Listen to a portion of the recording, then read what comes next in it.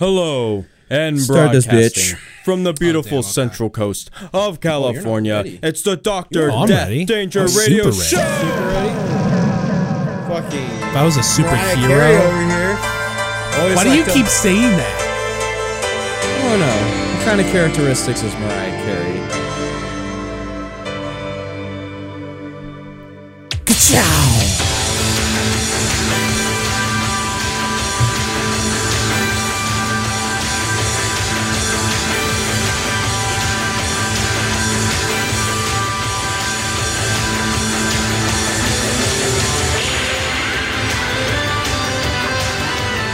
Hey, and welcome back to the Dr. Danger Radio Show with your boys and good hosts, James and Edward. Sorry for the delayed week. It's been a minute. Well, mostly because of a week. Yeah. I've been busy and injured, but I could have still made the podcast. But good host Edward had a busy week. What's good with you, good host Edward? Hey, James. What's up, dog? Sorry, I was thinking because I was like, I don't know if you listened to that Wrestling Observer Live episode where he actually wore the whale costume. Oh, no, I saw. And he was just going, hey, it's Oreo the Orca. And then I love every time when they're like going to commercial, you just hear him going, fucking bitch, fuck, Jesus, fuck, it's so hot in this thing. Oh, God. Hey, welcome back. Oreo the Orca here. That was pretty good. I wasn't pleased with the segment, but Raw was fine. Hello, Mike Sempervive. Yes, Brian is a dirtbag. So I'm fine. So in between last episode and this episode, in short words, We took an off week. Maybe I should have posted. I thought about maybe doing a quick recording. I don't know. Here's an idea. And remember, listeners, as I keep remembering, we have fucking timestamps. I forget that we have timestamps that we can always say. You write the timestamps. Yes, but I keep forgetting to say it. You say it every episode. But an idea, though. Should I always, like, when off week, should I just do a quick update to explain, hey, we're off this week? Oh, you can. And maybe I can shoot you a phone call and you can quickly say hi. Yeah, you can if you want. I thought about it, but then I kind of was like, I injured and dislocated my shoulder, so I kind of was taking a rest week and also then learning the ropes of like how to do Uber Eats and Instacart. So some of my priorities weren't really there, but at the same time, we played a sick show. Yeah, I was going to say, in a few words, I have been busy as fall. Lay it loose. So we played a sick show for this madman's birthday. Also, it was James's birthday. Woo, happy birthday. Woo. Like 2 weeks ago. Those are air horns. Yeah, we played a show at his garage. And at the garage, were we doing the podcast when you did your murder set last year? We were, right? Maybe. No, well, I think we started the podcast during the pandemic, right? That's right. Oh, you're right. Okay, so last year, James had a... Well, in 2019. Yeah, in 2019. So the year prior was like a pandemic and no one was doing shows. Right. So back in 2019, James had an idea, hey, what if I play a set with like all my bands? And he did it again this year, except this time there was 2 extra bands. So... You mean 1 extra band? Oh, yeah, that's right. I played 3 bands on the first Bloodsport. I only remember 2. Well, that's all you need to remember. I'm in one of them, so that's why. Yeah, but this year I had 4 bands, but not as long as sets, but still tiring. Yes. Because I do have a band that has bullshit drumming because it's death metal, guy. Come on, I need to do a little bit of that double kick action. Oh, is that the wise guy jazz guy? And fucking, I got, like, a lot of those songs go up to 3 minutes. Ooh. Like, the first band was like, the longest song is a minute. Okay, maybe 2 minutes. The friggin' one, like, ripping dad rocker. Yeah. But all the other songs are like a minute long. And the other band's like a minute and a half to 2 minutes long. Just one same pace. And the other band has slow songs. Yeah. But some short songs. So after that show, then I took a quick trip with the family to Disneyland. Because I don't care how old I am, Disneyland's always going to be fucking cool. Except, I don't know, they've been pissing me off a lot this last year. Partially because... What is going on? Partially because, okay, so first, for about 5 years, I was an annual pass holder. Now, good friend Bonesteel, who's in the know, is like, oh yeah, they hate that thing. They wanted to get rid of it, which if you're a Disney nerd like me who pays attention to company bullshit, yeah, of course. But it's like, they never do that. They'd never get rid of it. So earlier this year, they took away the annual pass they had. They brought it back. It's the exact same thing, different name, slightly different color scheme, and they raised the prices $100 each tier. Hey. So I didn't have an annual pass to get me sick discounts, but it's fine. Everything's by reservation now. You have to book the days you're going to go and which park. Here's a question. Yes. Were the parks more chill? Yeah. All right. They would have been way more chill, though, if it wasn't for one thing. They got rid of the Fast Pass. Because Disney... Wait. Repeat that statement. They got rid of the Fast Pass. Why? Because... Wait, what is this law? Why did they get rid of it? They got rid of the Fast Pass because they want to... They're in the process of replacing it with two different things.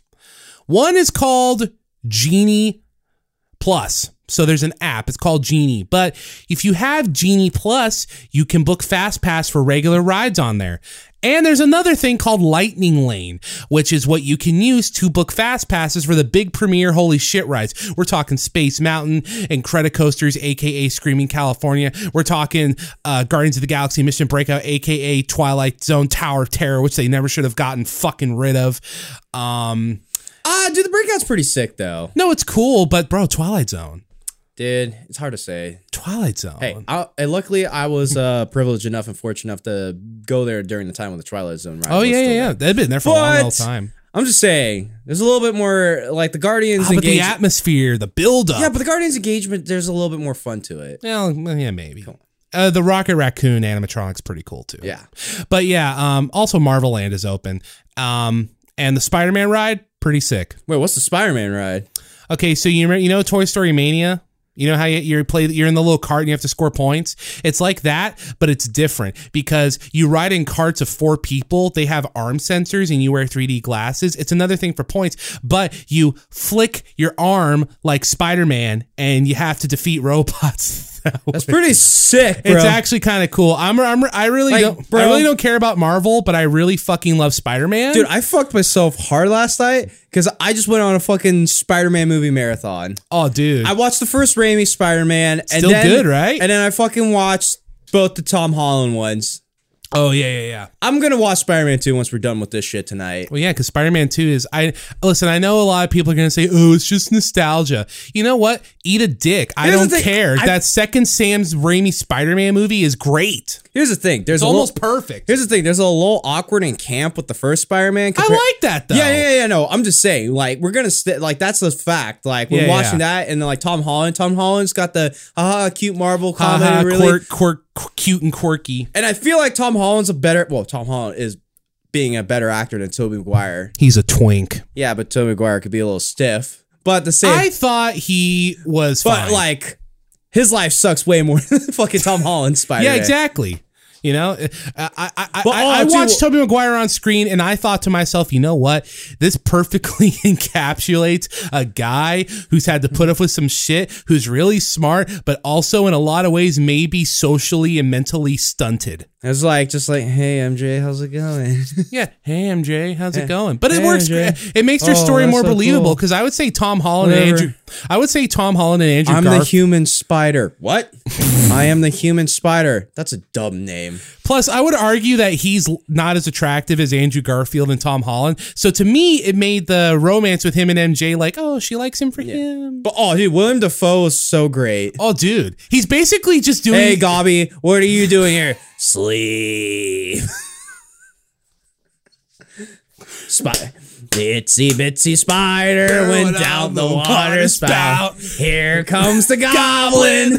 Flush the spider out. It's so good. I was so, in some because you can't do this. This is my company. You know what? Because listen, Doc Ock is the standout character from the Sam Raimi trilogy, but fuck, dude. Well, that's because I loved William Dafoe, and I just love William Dafoe, but I loved his Green Goblin. Oh, dude, his Green Goblin is just great. It's so just him being sick. A psychopath. Oh, I know. He's basically he's kind of just channeling, don't get me wrong, he was always a weird guy in the comics. He's kind of just channeling Joker in the movie, but I don't care. It's great. Oh, dude. But yeah, the Spider-Man ride's pretty sick. You have to stop a bunch of robots, and your arm's going to tire the fuck out. And you're just going flip, flip. Oh, flip. Yeah. Were you going flip, flip, flip, flip, flip, flip? I did a few times. Flip, flip. Even my mom liked it. She's not big on those motion rides. And my dad, who, because they serve more alcohol in California Park than Disneyland, the old man was having a blast. He still scored more fucking points than me. He's just gonna. You know what sucks? He beat me on Buzz Lightyear's Astro Blasters for years, and I finally started to be able to beat him. He beat me on Midway Mania for years, but I was finally able to beat him. I'm like, fuck yeah. Now he's kicking my ass at Spider-Man. He doesn't even read comics anymore.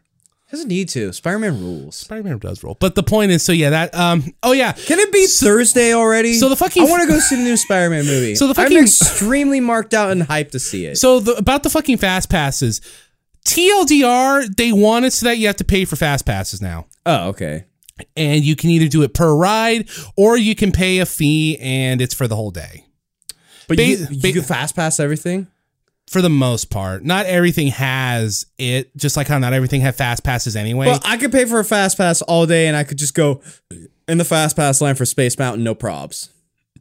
No, I don't like that look in your eye. James, it's bad. You didn't have to pay for Fast Passes before. Yeah, I know you didn't have to, but you had to do the bullshit where you're blocked out for an hour getting other Fast Passes. It made it fair and balanced. Yeah, it's fucking, but still. That's your and Jake's fault because you guys are like, oh, if we can't Fast Pass, we're not going to stand in line. Even though Disneyland is literally just standing in lines, we're going to go to Space Mountain and get a Fast Pass. This is real, people. They want to go to Space Mountain to get a Fast Pass. And then it's like, okay, what are we going to do now? But then Jake was going to be like, well, actually, now let's go back over to California Screamin' and Credit Coaster to get a Fast Pass there. I'm like, what the fuck? And then we get the Fast Pass, and then they'd be like, all right, what are we doing now? And then they want to be like, the line's really slow at Big Thunder. Let's walk back to the park. I'm like, fuck you guys. I'm fat. I don't want to walk that much. I can do the walk at Disneyland. I've done 12-hour days at Disneyland on like 4 hours of sleep. But you can't possibly tell me that it's a good idea to just no. People relied too much on the Fast Pass. Bite the bullet. Wait in line like a man. Yo, how brutal was Space Mountain's lines? Well, me and Dad always hit that up first thing in the morning, so it was like 20 minutes. Bro, it's Space Mountain. There's only 3 options to hit rides first. Okay, 4 during the holidays.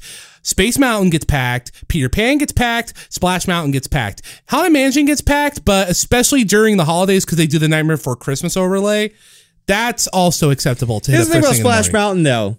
No, you only want to do that during summer. Yeah. No one wants to do that when it's not summer and it's cold. One time, you're going to get soaked at Splash Mountain. The dumbest thing me and my folks ever did at Splash Mountain was one time we rode that at Christmas and it started to rain. But we were like, fuck it, we're at Disneyland. Yeah. We only did that once.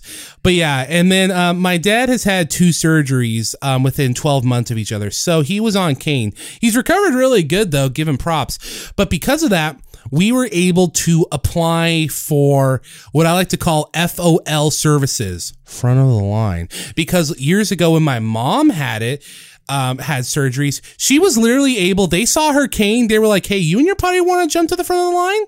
And we're like, okay, baller. But they changed it up. They have kiosks throughout the park to do it now. You have to wait in line. And basically, here's how it works. My dad had a Caine, and they were like, oh, are you using the electric wheelchair? Or are you going to use the electric wheelchair?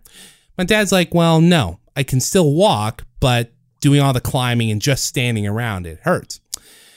And they're like, okay, they basically tell us what we can do is we can queue you up for a virtual queue, and then when your queue time is here, you have the entire rest of the day to fulfill on it, and you can go in right away through what's essentially the fast pass line to get to not the front of the line, but you're just able to use the fast pass thing.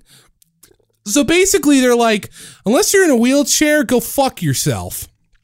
So it's like, okay, cool. But other than that, nothing too crazy noteworthy happened. I got to get props for my dad. He did some MacGyver kind of shit. What? Because, okay, so my dad uses a cane, but he's trying to train himself to stand up straight because he doesn't want to walk with a limp. So he came up with an idea. Sometimes around the house, he'll walk with 2 canes. So what he did was he took a bag, cut a hole in it, put one of his collapsible canes in the bag, and then attached a strap to it, and then walked around with it all day like a satchel. And then at night, he would just be like, he'd just whip out the canes. And dude, you don't understand. That old man walks fucking fast. Like, he was outpacing me and my mom sometimes. And we had a foot race, actually, because Dad was feeling a little ornery that night, and then we had a race from the top of the pier to Screaming California, and this dude stiff-armed me to get to the finish line. You know what it's like to get a cane shoved into your leg? Doesn't feel good. That's hilarious. But yeah, that's beautiful. But it was a fine trip. We came back on Tuesday. And the reason why I had to go to a shift on Tuesday was because it was a fucking hassle getting the days off. So before, I've asked for more than 2 days off sometimes in December, and it was granted. But since my promotion, boss told me, hey, why are you requesting these days off? I'm like, well, because I'm going to use my vacation time. She's like, nah, during November and December, managers can't ask for more than 2 days off in a row. I'm like, oh, shit. So we had to, and at first I thought the trip was canceled, but we were able to work it out. And she's like, all right, I can give you 2 days. I'm like, okay. But then the next day she's like, you know what? I can give you 3. I'm like, okay, cool. Then about 2 weeks before the freaking trip, she's like, why do you have 3 days off? And I said, well, because you told me it'd be okay. She said, what? I said, yeah, remember you told me you can give me the 3 days off. She said, no, I can't do that. I can't do it. You can't have that many days off. You're not supposed to ask that many days off. And I said, I didn't ask for the 3 days off. You told me to pick the 2 days. I picked the 2 days, and then you said 3. There was a pause. No, I can't do that. I'm like, fuck. So that's why I had to come in on Tuesday. And I've just been working nonstop since Tuesday to yesterday. And except for Tuesday, it's all been 8 hours at Christmas time. So I'm feeling the fatigue.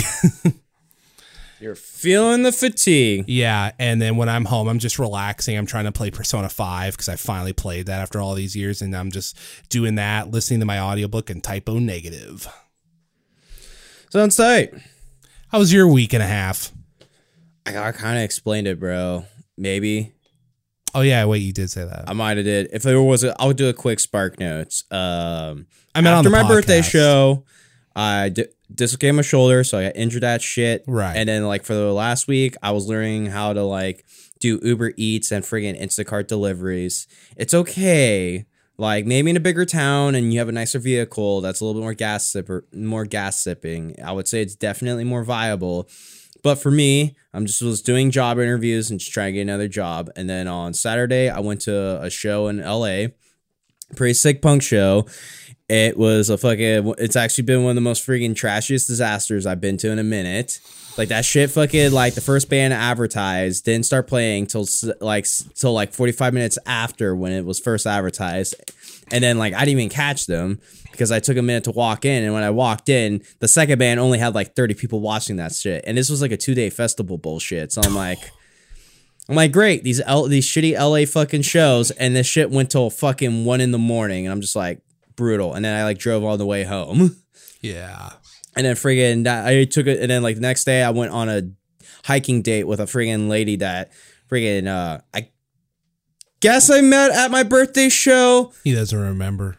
I did, like, she said hi to me after I was done with all my like jamming all that shit, and I walked out. I'm like, oh, I'm just cooling off.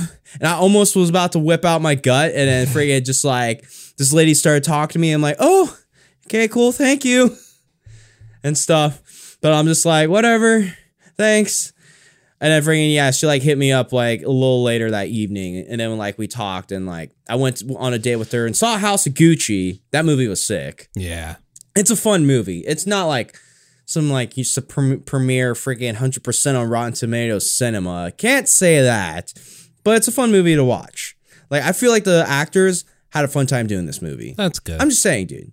Who wouldn't want to be fucking going around wilding out buying coutages after going through a divorce and playing that character? I barely know what that is. Don't worry, don't trip. And then, yeah, no, then I went on hiking exercise with this, like, lady I'm talking to for a second date. And friggin', I got her all gassed out. Like, friggin', she was trying to be cool and try to, like, outpace me up the hill. And I'm, like, trying to keep my pace nice and, like, breathable. And then, like, she's, like, she was just, like, at points walking far ahead of me. But, just in the great tale of, like, the friggin' rabbit, like, with the rabbit versus the turtle in the race, slow and steady wins the race. As she like hit like some steep spots and was getting gassed out, but I'm like, here's the thing, I'm prepared. I know this shit. So here I was like going past her. She like went past me again, but once we're getting more to the top of the hill, she started slowing down and I started picking up. Actually, it's the tortoise and the hare. Tortoise and the hare. Sorry, I couldn't fucking remember how to say that shit. But did that and got some sick Mexican food and shit. That's hype. And yeah, she looked like she wanted to pass out in the restaurant from exhaustion or whatever. That's fun. Yeah, no, kind of great second date. Lucky bastard dating these hot chicks. I guess. Oh yeah, she also said she was a stripper for a year in Vegas. There's that information. I'm in a relate. I was literally talking to the missus, and I was just like, "Man, fucking buddy James dating all these hot chicks." And I'm just going on dates. And then she's like, "You're literally in a relationship." And I'm like, "Yeah, but you're not goth. He can get goth chicks. Well, at least I'm talking to them." But then it kind of just usually awkwards out. And I'm like, I'm moving off my life. That's fair. Yeah, I know. But yeah, and I was like telling you, like this little youngster listens to like Static X and freaking Limp Bizkit. Yeah, dude, and I'm like casually cringing because I'm like laughing at the Limp Bizkit lines. And she's like, are you laughing at my music? I'm like, no. No. Are you sure? What are you laughing about? I'm like, I don't know, I'm just laughing. And I'm just like, you can't even hold it back on a date. No. Oh man, that's funny. I would say she wanted to be cool and start blasting it, like try to be cool and start blasting like Static. I'm just trying to enjoy nature, breathe in the brisk cold air, stare at the view of the ocean. Just one of those days you don't want to. Oh, that song was playing. Fuck yeah! And I'm just like, all right then. But eventually, as such, she gassed out. She almost got nauseated, but she wanted to try to be cool and a toughie and didn't like want to communicate that to me. Yeah. But hey. It was a cool hiking date. Oh, I guess I'll see her again on Friday. Hype. Yeah, nothing scandalous has happened. Cool. Yeah, so, all right. That's life. Speaking of timestamps, if you ever just want to skip this portion. So say, speaking of hype, should we get to our hype new segment, which I guess isn't new because it's been a segment for, a month now? All right, yeah. Let me pull up the freaking bumper real quick, and then we will do Hot or Not. Yeah. That's hot. That's hot. That's hot. That's hot. That's hot. That's hot. That's hot. That's hot. That's hot. That's hot. That's hot. This is hot. That's hot. That's hot. This is really hot. All right, listeners. For today's freaking Hot or Not, sent by good friend Jake Bonesteel, is this band called Action/Adventure. Action Adventure. Action Adventure. I see. That's what they're called. Seems like they've been a band for a minute. Mm-hmm. Here, let me pull up a quick bio. Sure. Well, maybe. I guess I'll read out the bio. Chicago's Action Adventure is a pop punk band that you didn't know you needed. The dynamic five-piece of all multi-instrumentalists who have been playing together for nearly a decade, their sound and lyrics are all influenced by established post/melodic hardcore bands they grew up listening to, like Senses Fail, 4 Years Strong, The Story So Far. The group's head non-including tunes have freaking gotten attention from the alt scene tastemakers like Alt, Press, and Caine, who have noted that their sound includes crunchy guitar riffs and tight drums.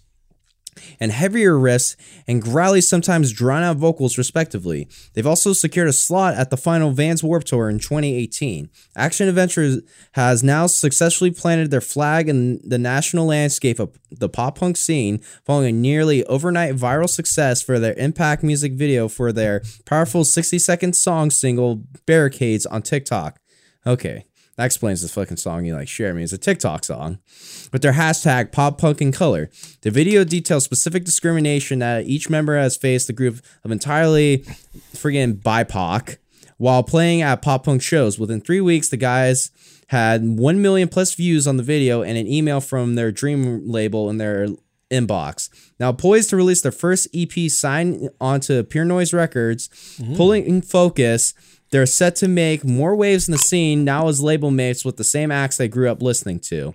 The music video for the lead single Poser drops along pulling focus on April 30th, 2021. That was the fucking Spotify bio. Sounds like they're wasting their talents on this genre, but you know what? That gives me hope that this will be pretty good. Definitely it will be something different. So this is the song Barricades by Action Adventure. So I had to make sure I was recording.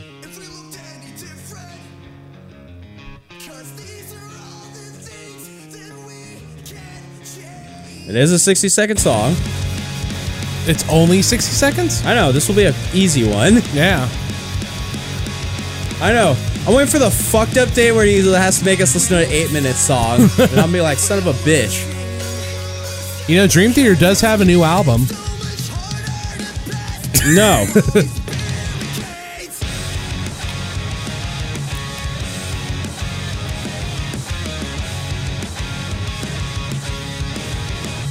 Da-na-na-na-na.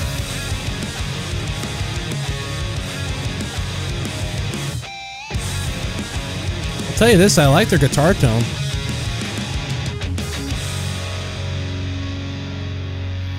Bro, that was so grind. No. Oh, it was short. It was short, yes. Grind. No, that wasn't half bad. I mean, I'm definitely curious about that band now. I was really trying to pay attention to the lyrics because, you know, lyrics are an important part of songs, and especially with pop punk, when it gets really samey, the lyrics are what really attract people and connect them. I was definitely feeling what they were going for, because you mentioned that they all face discrimination. Are they like I don't know how to ask this without sounding weird. Are they like a not like white band or something? Well, I have a feeling, let me look up this band picture. There's like 2 black gentlemen. One that could pass off as Latino, if I'm being a dickhead profiling. I sound horrible, but the other 2 look pretty white. Okay. So, okay. No, definitely. So they're definitely a band with a lot of, I guess you could just say social awareness or whatever. For sure. No, it was only 60 seconds. Honestly, I'd give that a hot. You give it a hot? I like their guitar tone. I really do, because it's light enough to where, you know, the chords, when they do punk chords, it's not going to sound muddy. But it's heavy enough, you can tell that if they wanted to do some sick like crunch riffs, which this song didn't do a lot, it can do it for that. So listening to them, I hear a lot of versatility from them, which I guess makes sense. Apparently they're all multi-instrumentals, like you said.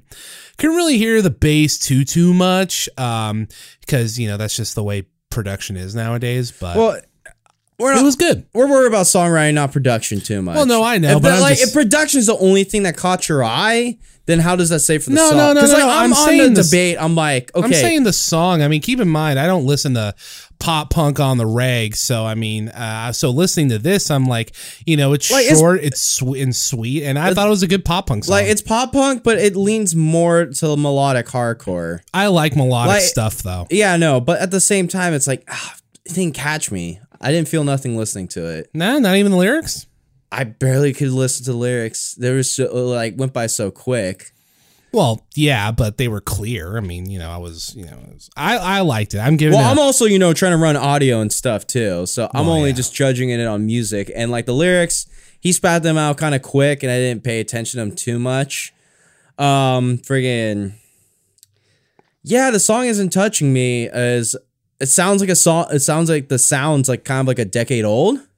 So I don't feel too much progression. Well, pop punk doesn't evolve. The only Well, band... it's like, here's the thing. It's like, we went through this period of like pop punk, and it's like cool that they're playing that, but it's like, that's a decade old. Pop punk now is like 2 decades, like is being influenced like 2 decades prior. Well, yeah. And I feel like that's more fresh and exciting. This, I felt like, didn't felt too fresh or exciting because for you got to me. figure back then it was still in the developmental period, so you know people were still trying like a bunch of weird different crazy stuff. This is pop punk with all the quote unquote rules set in place. So I'm saying with the rules set in place, I think it was a good song. Yeah, but I don't know why it's worth 2 million views, like over millions of views on TikTok. Well, bro, I mean, it's the lyrics, it's the social commentary. That's what's touching people. Dude, I didn't hear the lyrics. No, I know, but I'm telling you, since I did hear the lyrics, that's part of what it is. Plus, I mean, you know, you gotta look at their band too. I mean, there's more and more now, but even to this day, there's, you know, not a lot of big, like prominent, I'm not usually a big fan of this term, but there's not a lot of prominent people of color in music. So that's going to attach younger people too. And not just younger people, but other folks too, because they want to support it. You're stating everything but the song. I said I like the song. Yeah, but you're not saying it's a great song. I said it's a good song. You're stating from production to cultural values. I said I thought the song was written fine.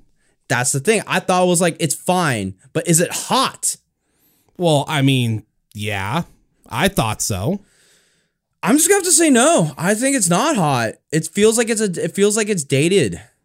It's like how pop punk could be like the Machine Gun Kellys and all that stuff. Especially now he's sounding more like the last song that Girlfriend Bonesteel Was Punishing Me felt more like a Smashing Pumpkins vibes. It sounds like there's a little bit more range. I'd have to be the judge of that. Didn't care for this range. I'm like, this doesn't seem too range. It's so just like, it sounds like, oh, cool, a Pure Noise record band. Okay, yeah. I'm just like, it didn't touch me.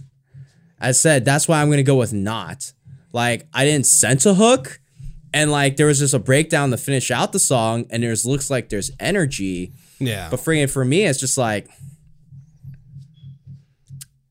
yeah, nothing hooked for me. So as a song, I didn't care. And then you go, if you want to talk to me culturally, it's like, bro, I jam music talking about racist shit all the time.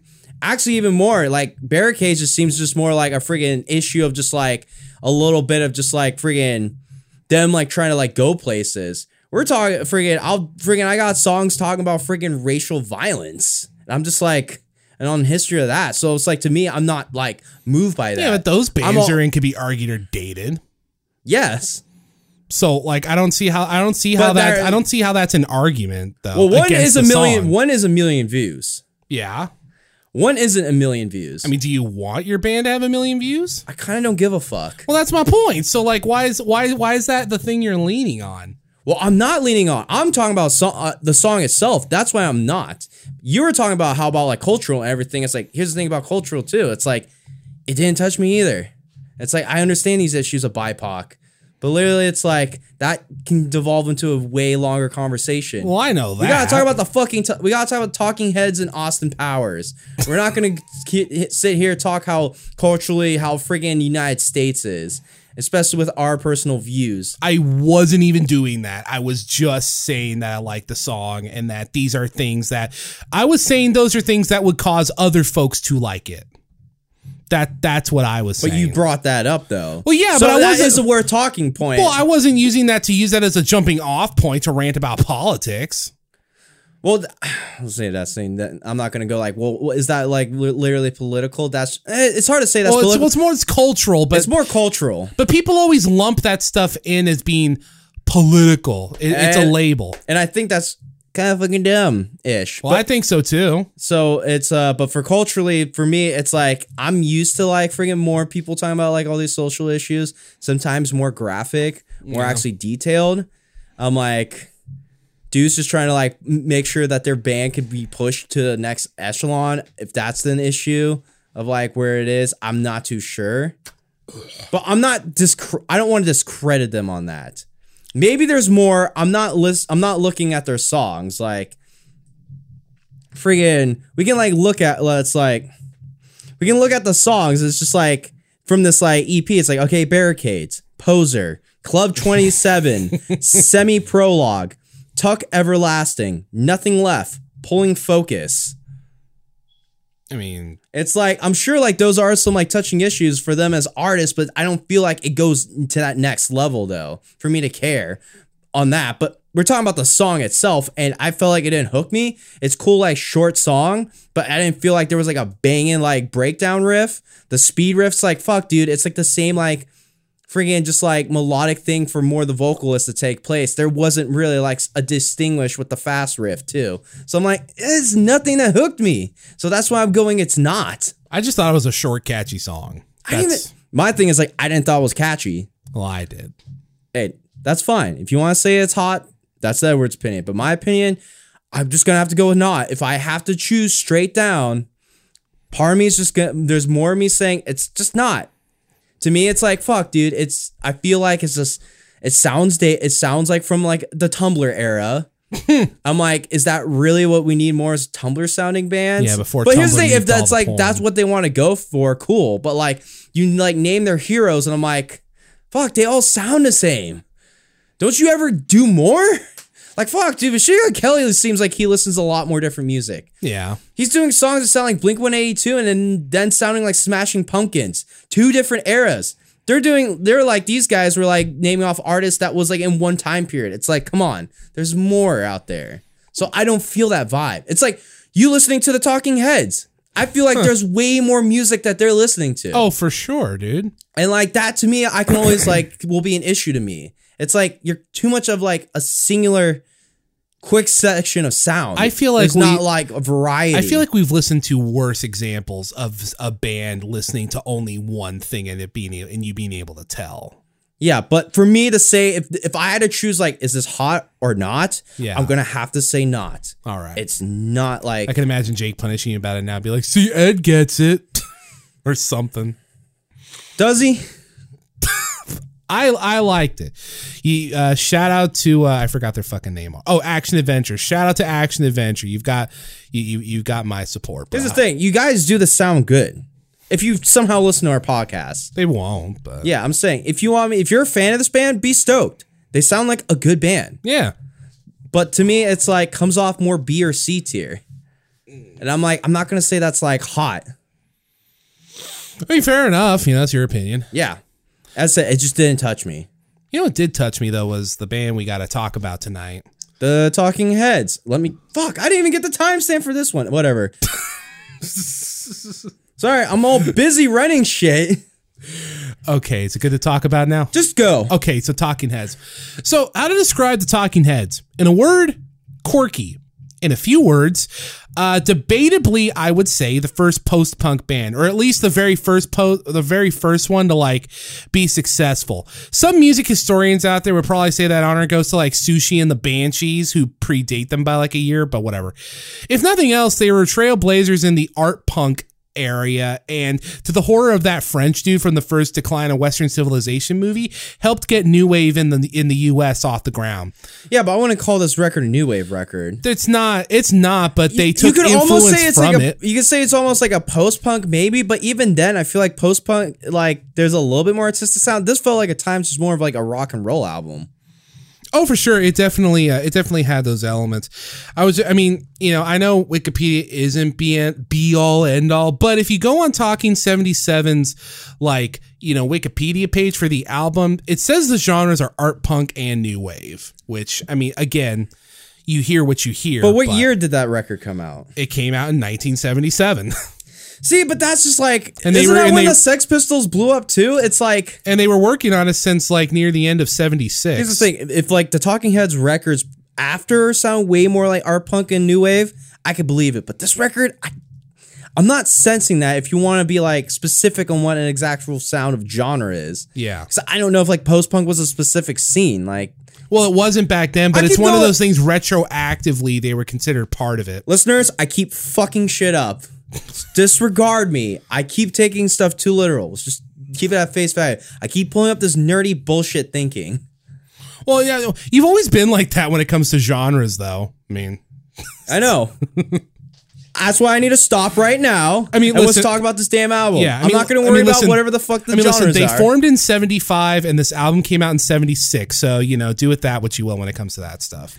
For me, it's just like, this doesn't sound like it was the Smiths or the fucking Joy Division or whatever freaking post-punk like heavyweights. That doesn't sound like that to me. It sounded like it was just a rock and roll album at time. A weird one. It felt like definitely taking dangerous influences, I guess. Yeah. It was weird and quirky for sure. There is some weird and quirkiness. It was interesting. This album was interesting. Let's just go. Yeah. Track 1 is called Uh-Oh, Love Comes to Town. There's an exclamation point at the end there. This opening tune is fun. It's like a funky kind of dancey tune. Nothing really of like super duper note TBH to fine opener, and it's got everything Talking Heads about it. David Byrne, the singer's doing his quirky vocal delivery. That kind of shit. And yeah, good stuff. Music sounds, instruments sound good. Good song. 6 out of 10. Remember, we consider a 6 good. Yeah. For song 1 for this record, I wrote down not a bad funk like Diddy. 6 out of 10. Yeah. Track 2. It was a good song. I was like, yeah, this is fun. That's good. Yeah, for sure. It did not offend me. Track 2 is called New Feeling.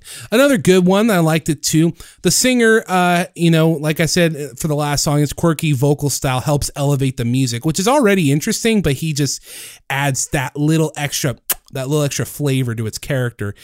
Nothing super amazing so far, but it's so good. The album's at a steady pace. I gave it 6 out of 10. Yeah, so for song number 2, I wrote down not bad, but a silly sounding song. 6 out of 10. Track 3 is called Tentative Decisions. Another good one, upbeat. It's not repeating songs too much. It sounded like it was a song that was like talking about gender roles or something from what I can tell. Like, oh shit. Fuck. Can you kick over my phone? Oh yeah, just pass me it.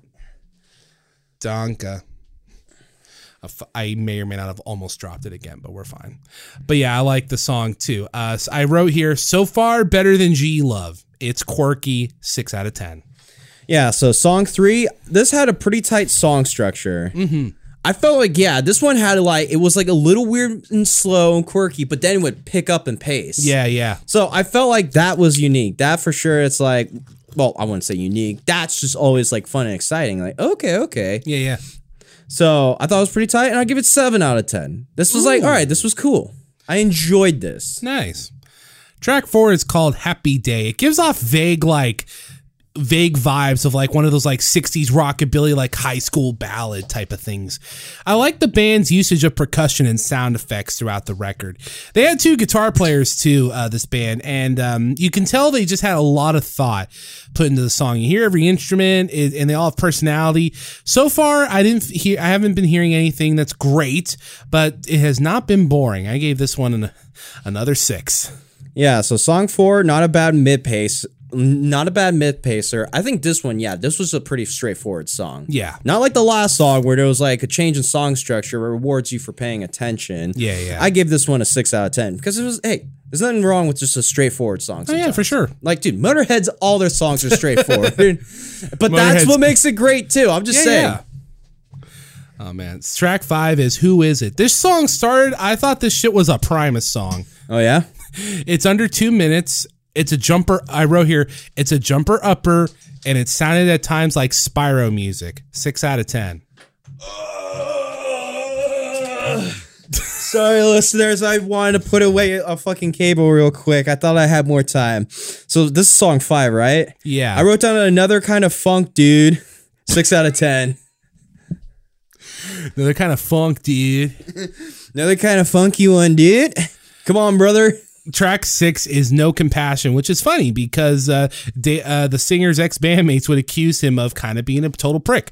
So I liked how the song started slow. We were talking about pacing earlier. The song would like would go slow, then pick up, then slow, and picked up at the end. It's another good song. I gave this one a 6 too, but for me, this one was almost a 7, but I felt it was a 6. All right, so this is song 6? Yes. All right, this felt like a tale of 2 songs, and I had to check it that it wasn't 2 songs. Okay. But I thought it was tight. I'll give it, I was like, you know what, 7 out of 10. I like this. Okay. I like this. It was a little bold and ambitious. You know, I said it was almost a 7 too. Yeah, I felt like I would give it a 7. Now, track 7, spoiler alert, I gave this a 7. It's called The Book I Read. It's catchy and weird, but it's really good. I don't. They did this like weird shit as an interlude, like after the chorus during like the na na na's bit. I think it was on like a piano or something. It was really good. I gave this one a 7. Song 7, Yeah. I wrote down a tight mid-pace rocker. Dude. 7 out of 10. Track 8 is Don't Worry About the Government, which that title made me chuckle. It didn't wow me, I'll admit, but it'd probably be a fun. I wrote here, this song would probably be fun live. I'll also admit, I have no idea what any of his lyrics mean for these songs, but it's good. 6 out of 10. So yeah, I wrote down, I do worry about the government, but this was good filler. 6 out of 10. Track 9 is First Week / Last Week ... Carefree. This song was all right, but it had a bitch and horn section, so 7 out of 10. This was song 9, right? Yeah. I wrote down, this was just them dicking around with instruments. Yeah, 7 out of 10. I didn't even wrote down a fucking rating. I'll just give it 6 out of 10. I think I was just like, okay. I think around this time I was like, I'm a little annoyed. Ish. Not offensible enough where I'm like, all right, you're going down. I'm like, you know what? 6 out of 10. Oh, and then fuck yeah, here comes track 10, Psycho Killer.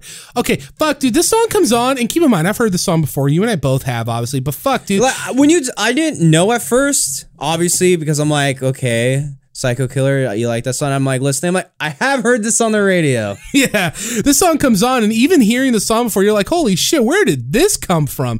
This shit rules. Yeah, it's just great. It's just the beat, the rhythm, the chorus. It's good stuff. I gave that shit an 8.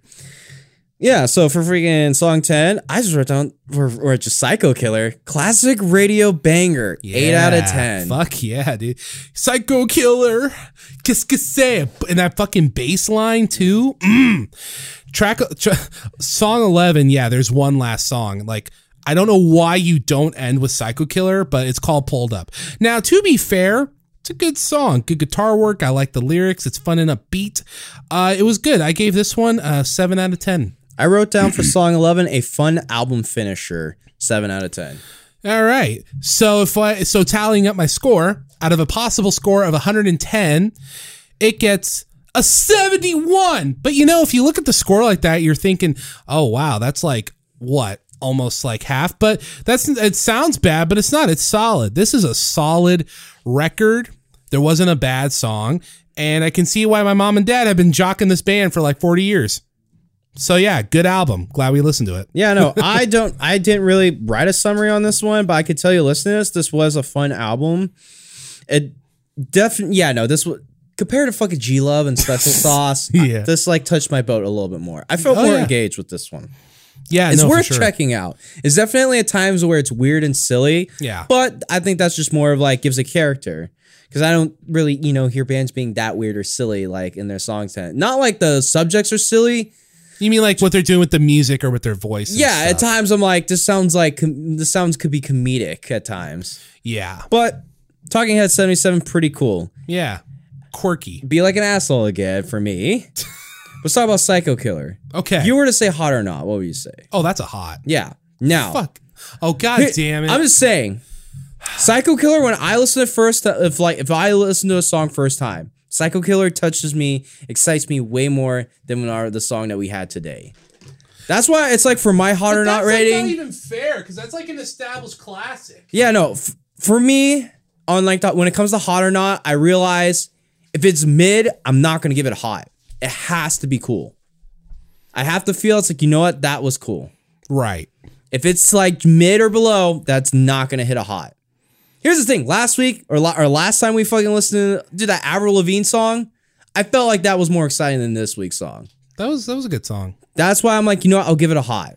That one I give a hot. This week, no. That Kid Rock song sucked. See, that's the thing, though. Yeah, that song sucked. Here's the thing. Did this song offend you like the Kid Rock song? No, the song did nothing. Or Panty Christ? The song did nothing, and it was did nothing. That's almost worse.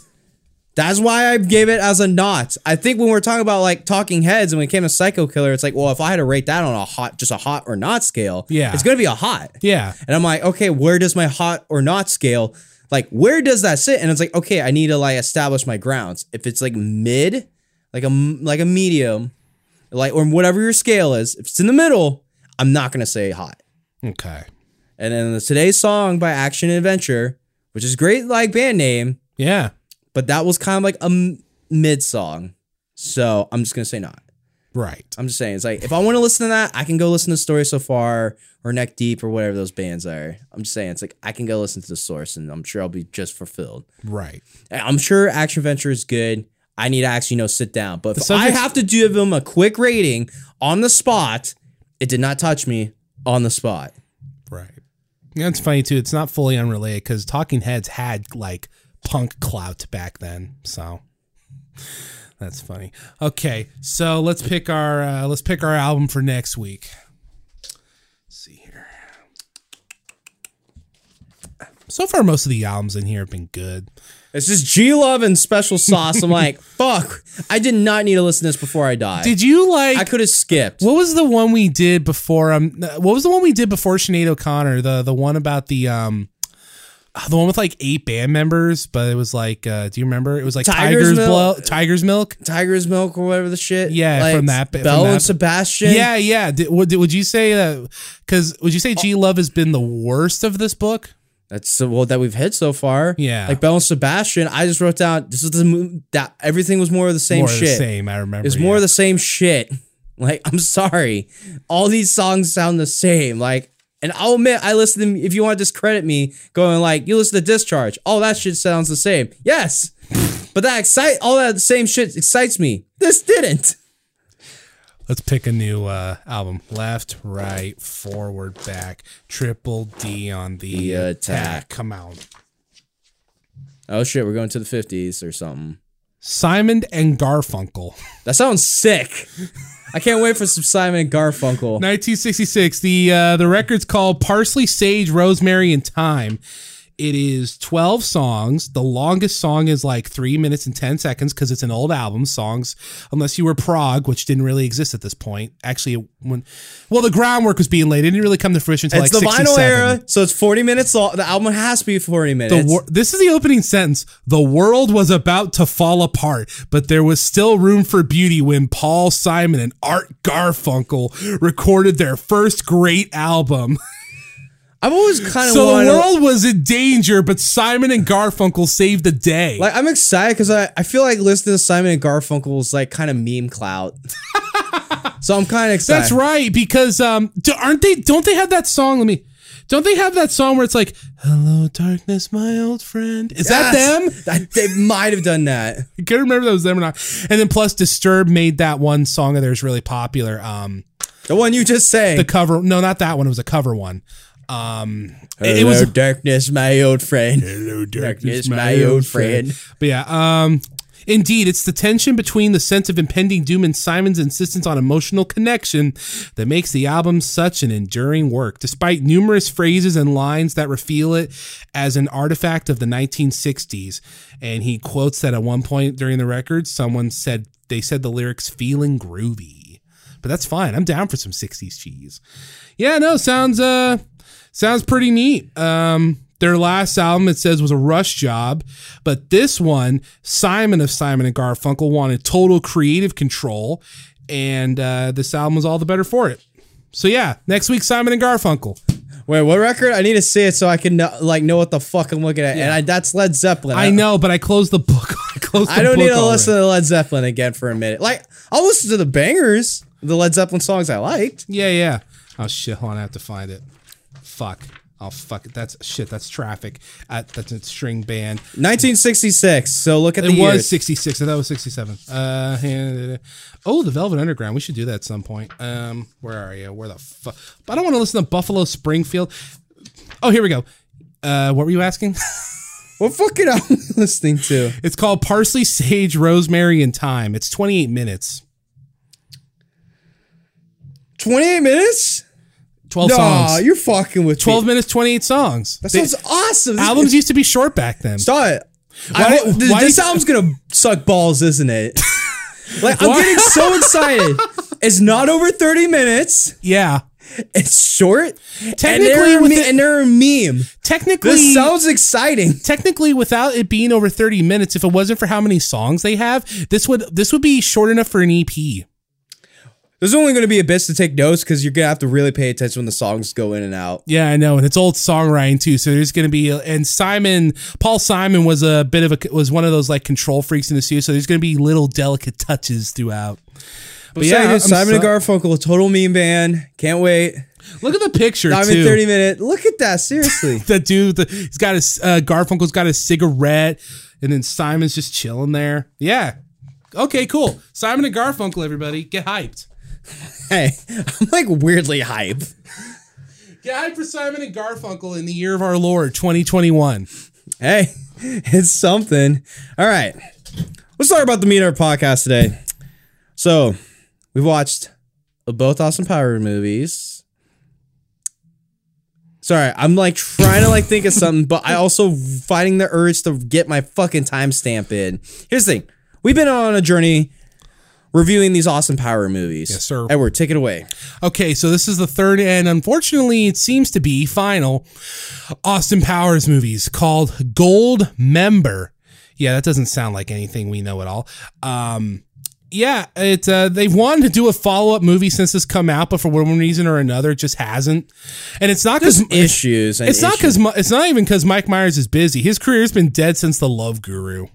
Well, yeah, but like, and there's no new Shrek movie in sight, so.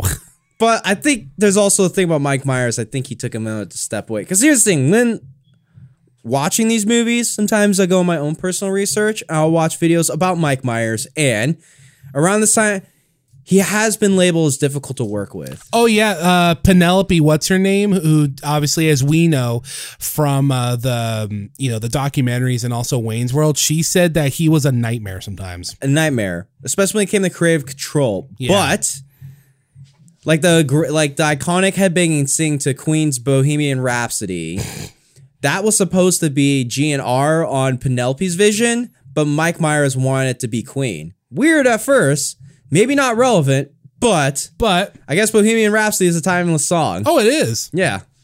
And then plus on top of that, that's not even just that. The Shrek movie, like his fat bastard voice or the usual Shrek voice was supposed to be something else. He completely had them. They had the whole movie written, and then he had them completely rewrite the movie because they still had the movie written like with Chris Farley in mind, so they were going to rewrite it anyway. But it was like an almost from the ground up script rewrite of the whole treatment for the plot. And granted, it worked because the first Shrek movie is great. It's like we talk about 2 moments of him being difficult and striking gold. Oh yeah. So on an artistic level, that's great. But as I heard, just said, he's just a difficult dude to work with. Yeah. So I'm sure that time hit, but he had huge hits with Austin Powers and Shrek. So I think he literally didn't have to work. Oh, he was on top of the world for a while. Yeah. He didn't have to work again. Yes, the Love Guru was a fucking bomb and he then just disappeared, but it almost seems like he's fine disappearing. Yeah. He doesn't feel like he needs to change the limelight. He's good. He made his mark, left his impact. That's what I could say about Mike Myers. Oh yeah, also too, when I was like, I could have been when I was injured. I know I went and watched Bohemian Rhapsody. I was so curious to go watch that movie. Oh, the biop? Yeah. For me getting fired from work, I actually caught up on movies I really wanted to watch. So I watched Bohemian Rhapsody. I also watched Whiplash too. Oh, you finally watched Whiplash? Yes. I've been telling you to watch Whiplash for years. Isn't it great? Oh, dude. Well, mostly it's just such a wild story. Fucking J.K. Simmons' character is so fucking crazy. It's like, holy fuck, who would want to work with this guy? Yeah. And like, it's like in the freaking, like in the romanticism, the chase, like fucking greatness. It comes down to the story of to achieve greatness. You just have to say, fuck you, I'm going to do my own thing, which literally turns out in the end. Yeah. But like, fuck, dude, J.K. Simmons is like, well, he's just timeless. Oh, he's great. Well, he just has great characters. Like, dude, no one can beat fucking Jonah Jameson. Every J. Jonah Jameson caricature is based off him now. That's just a fact. It's not even fair. How dare he be good? Fuck. He's great. What he did that he was a hit. He was a hit with gamers because he was Cave Johnson in Portal 2. I don't know if you remember that because you played Portal 2, didn't you? Yes. Oh, dude. Yeah. He was Cave Johnson. Fuck. He's and right now he's the dad in Invincible. J.K. Simmons just keeps finding ways to just be fucking awesome. Yeah. So it's safe to say J.K. Simmons is awesome. He's great. But we need to rewind to Mike Myers. I just want to talk about Bohemian Rhapsody. That is a fun movie. Yeah. Like, Rami Malek was a weird character. It was cool. The dudes kind of look like Queen. Like, the dudes that wasn't Rami Malek trying to look like Freddie Mercury, the other dudes kind of look like Queen. Like, the dude they had playing Brian May kind of looks like Brian May. With that big poofy hair and shit. Yeah.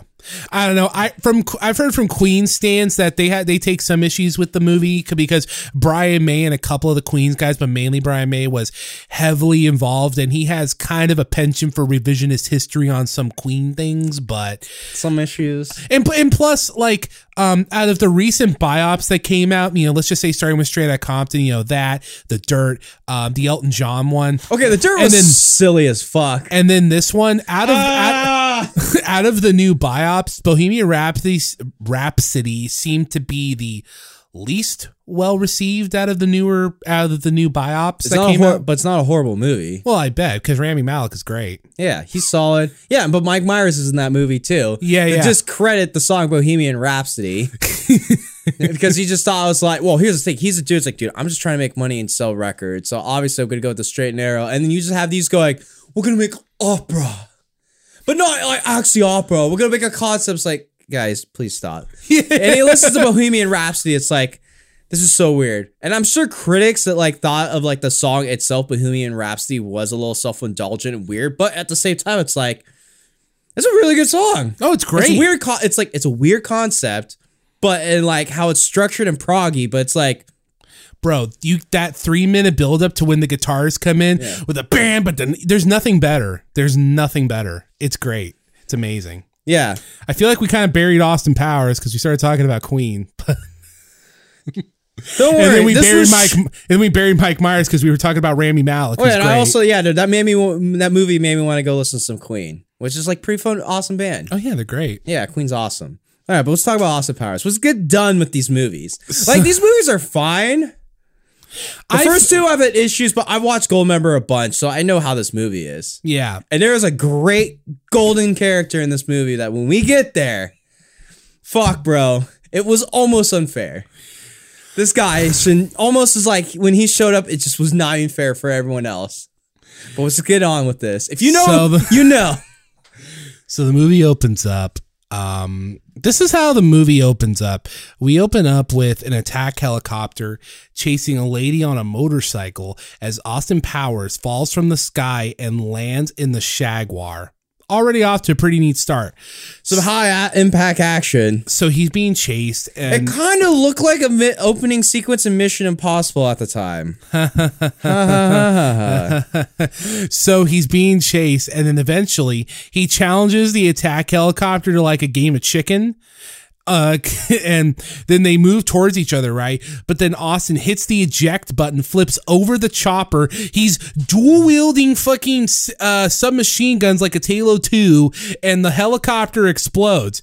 Then Austin lands on his feet, and I'm going to read you my notes exactly as I wrote them, okay? Then Austin lands on the ground, turns around. Wait, something's off. Something feels different. Oh my God! He turns around and it's fucking Tom Cruise. And then the movie tells you with credits. And then the movie tells you with credits, Tom Cruise as Austin Powers. I'm like, what the fuck is this? And then you see the lady that was on the motorcycle. Baby. Yeah, baby. He looks so creepy. He only had like 30 seconds of screen time in this movie, but he looked creepy because he's Tom Cruise. Tom Cruise can come off as a creepy little bastard. But I'm not going to lie. He's creepy, he's weird, and he's connected to Scientology, but Homeboy's kind of a meme. Holy shit. Would you count this as a movie with Tom Cruise where he doesn't run? There is that theory that Tom Cruise has to be usually runs. Oh shit, you're right.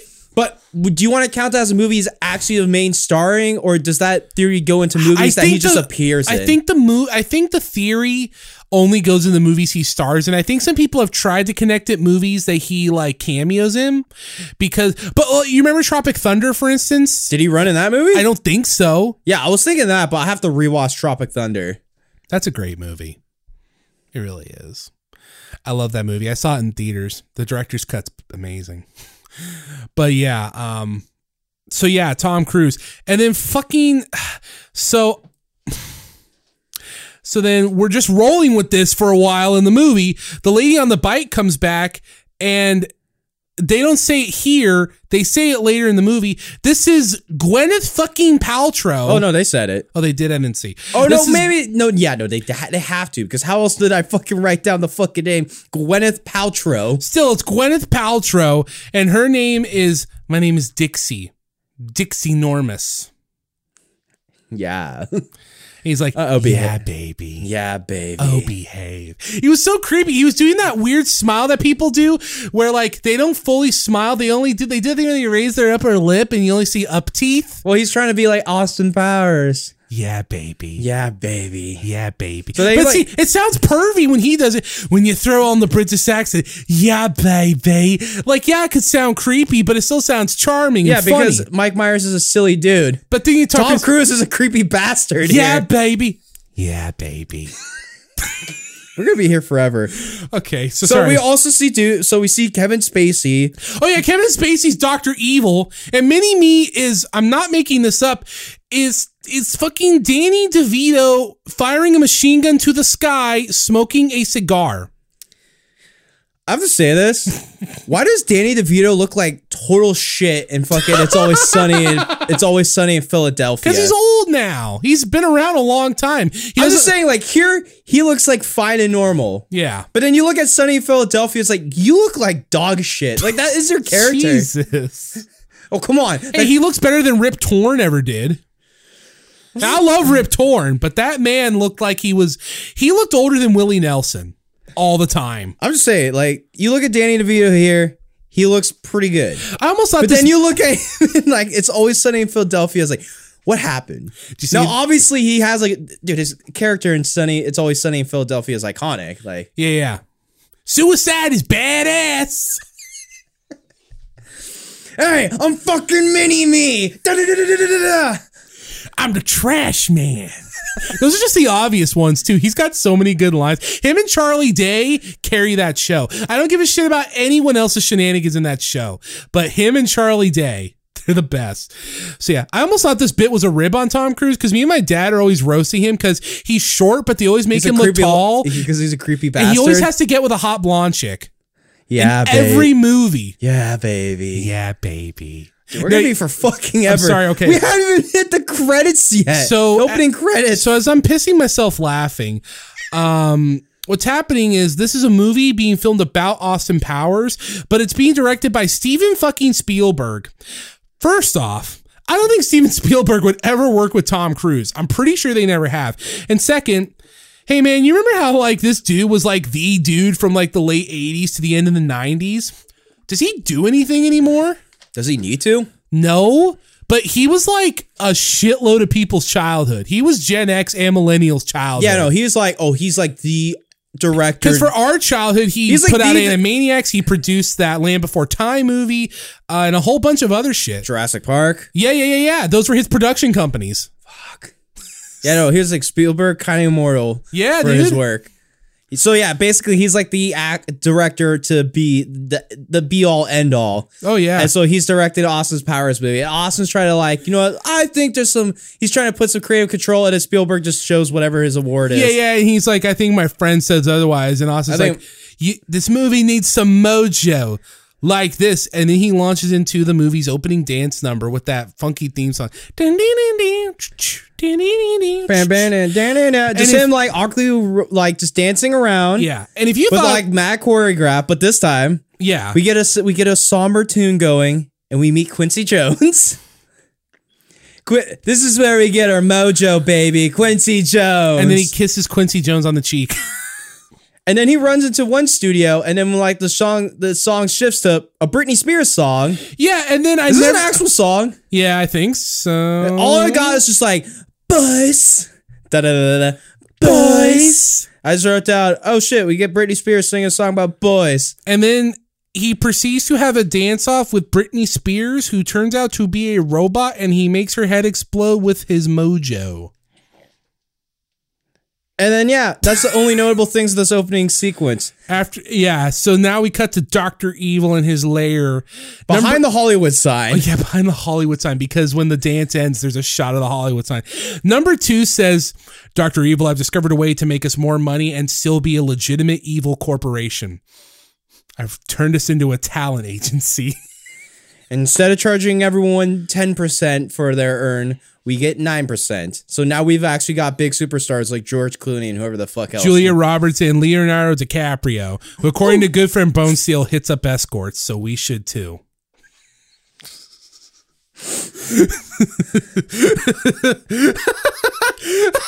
No, I'm just more like, I don't think I've ever heard Bonesteel say that to me. He said that in the group chat like last night, like 2 nights ago. That shit was being shot. It was when I think it was when you were watching House of Gucci. Yeah, I was on a hot date and watching House of Gucci. You guys are talking about Leonardo DiCaprio and getting escorts. So, number 2, and he says, plus the best part is we all have our own assistants now. For instance, number 2 has a kid with a mole on his face. And he says, here's number 3. Played by, of all people, Fred Savage. What has Fred Savage done? He was in Goldmember.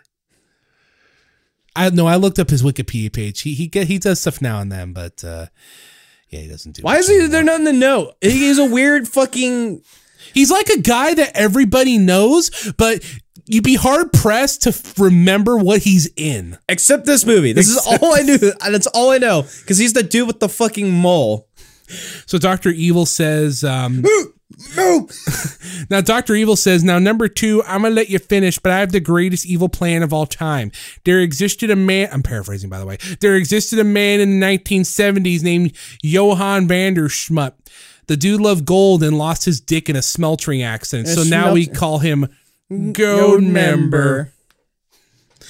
Anyway, Homeboy has a tractor beam, and we can use it to bring in this meteor named the Midas 22 into orbit of Earth. Get it, Midas? Like Midas touch? Gold? Then there's a little bit of comedy where Mini-Me's asleep, so Dr. Evil wakes him up with chocolate. And then same thing, we get Mini-Me and Scott hating on each other. Then there's a shush gag. And then when Seth Green is like, fine, I'll have some chocolate then, Mini-Me tries to eat Seth Green. But then friggin', yeah, that's the joke. Yeah. So Evil elaborates they have a tractor beam, got to do the air quotes, named Preparation H. Now, I didn't fully get this joke. What was Preparation H a reference to? I don't know, but they just like let it up. It's like, well, since Preparation A through whatever the letter H is. Yeah. This is now, we're going to name it Preparation H. And then Scott goes like, but did you do any clever names? But the thing is, like, everyone You might as well call this Preparation Ass Cream. What, Scott? That's what I mean. You want ice cream? Yes, Dad. I want ass cream. I want chocolate ass cream. Okay, Scott, we'll get ice cream later. But that's my thing. It's like, is that an actual ass cream? I think there might be cream for your bunghole when it's like irritated. Okay, so Dr. Evil elaborates, yeah, Prep H. He's gonna go back in time and grab Goldmember. Evil laugh, and then I wrote, holy shit, Austin Powers just shows up. And he arrests Dr. Evil. All right, okay.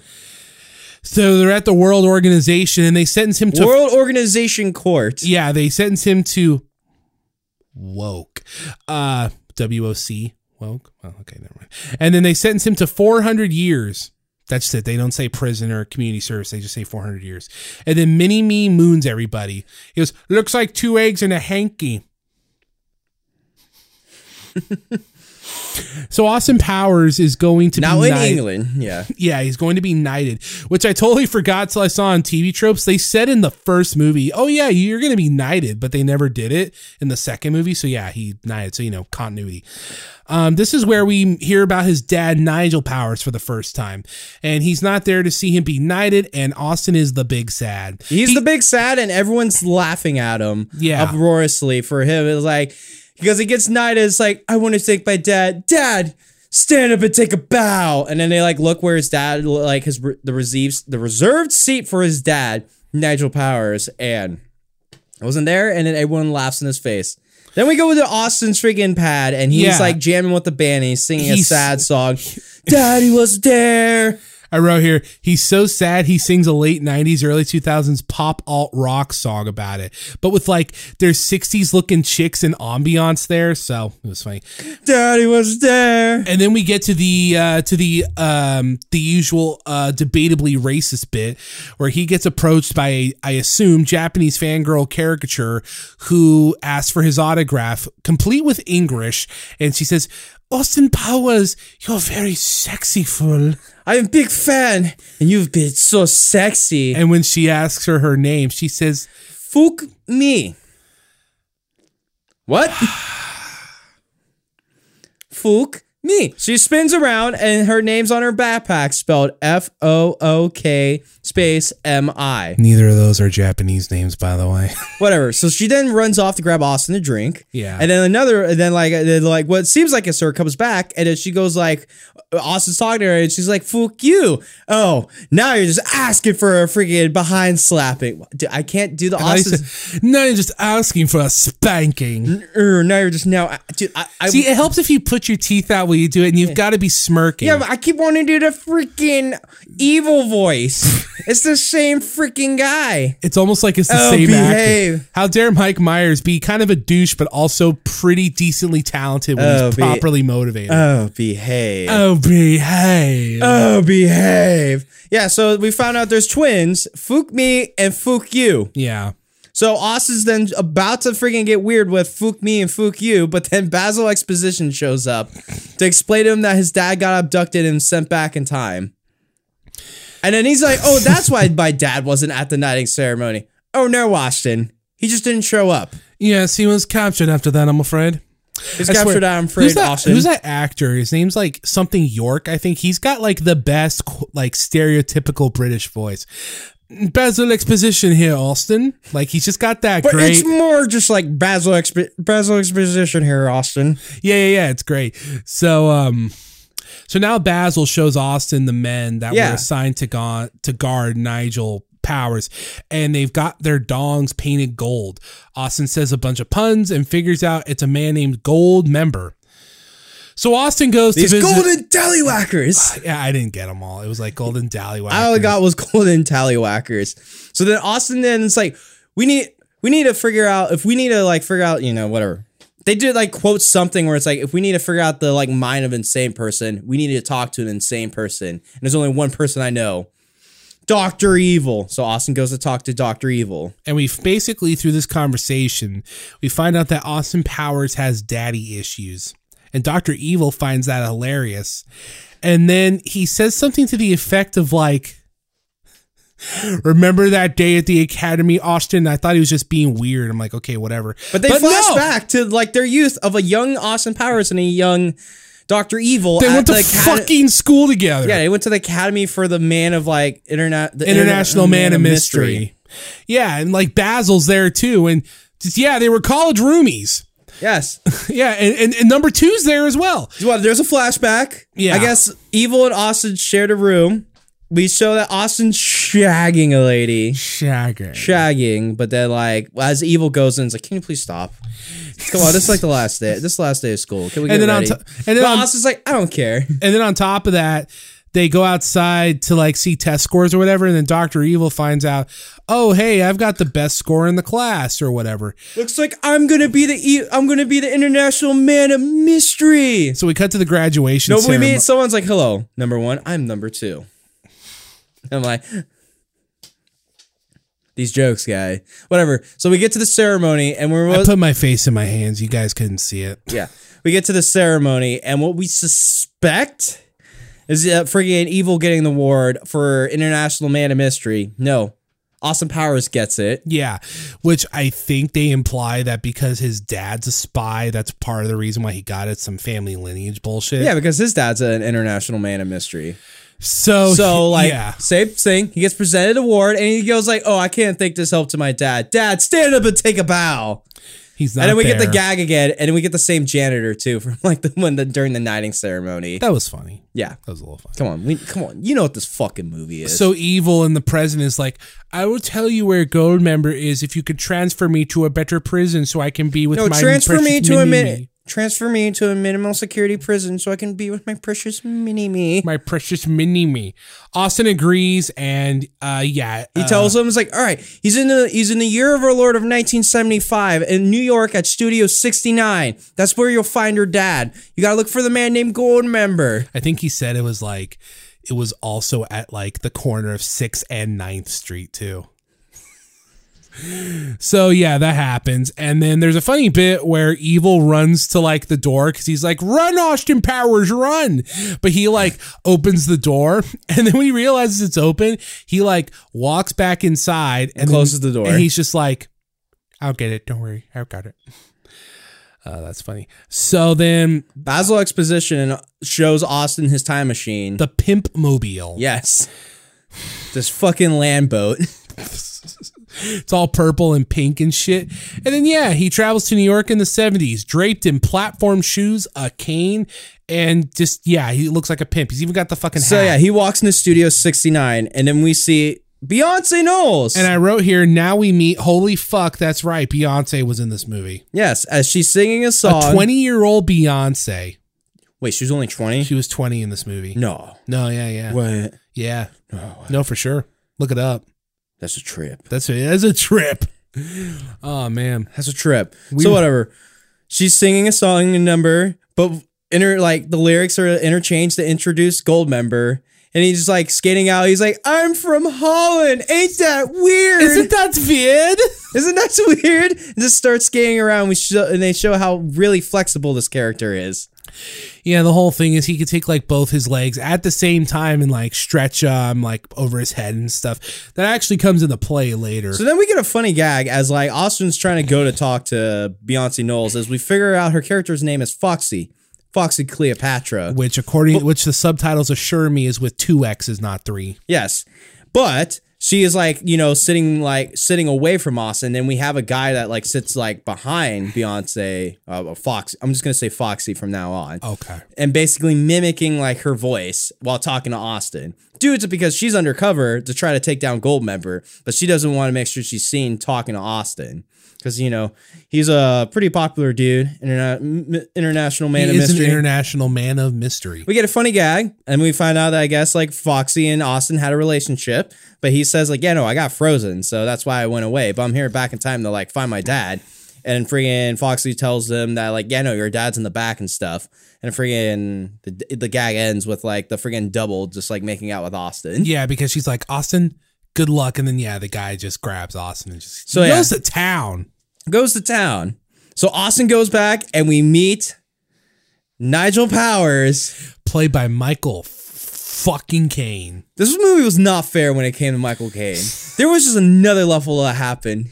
He is so awesome in this damn movie. Because he goes, "Dad, I'm here to save you." "Oh, are you now?" Yeah, because he's in bed with 4 women. "Oh, can you come? Oh, Austin, can you come back in 7 or 8 minutes? I think I'm still whatever." He's saying something quippy. Yeah. But either way, he stands up and then Austin's like, "Dad, if you're going to talk about naughty things in front of women, you need to go English. "Oh, okay then." And then, and then they'd be saying shit like "pits pips pop up on the Cheerio" or whatever. But then spits pops on the Cheerios. But then in the friggin' patrol vehicle. "Ah, yes, on the friggin' Foxtrotter," and all that. Yeah, there'd be subtitles. And a tea kettle. I was drinking water. Yeah, that guy was pretty funny because they were talking quote unquote proper English, and then English. Yeah, and I'm like, and dude, it's not fair because Michael Caine is a way better Austin Powers. He was so funny.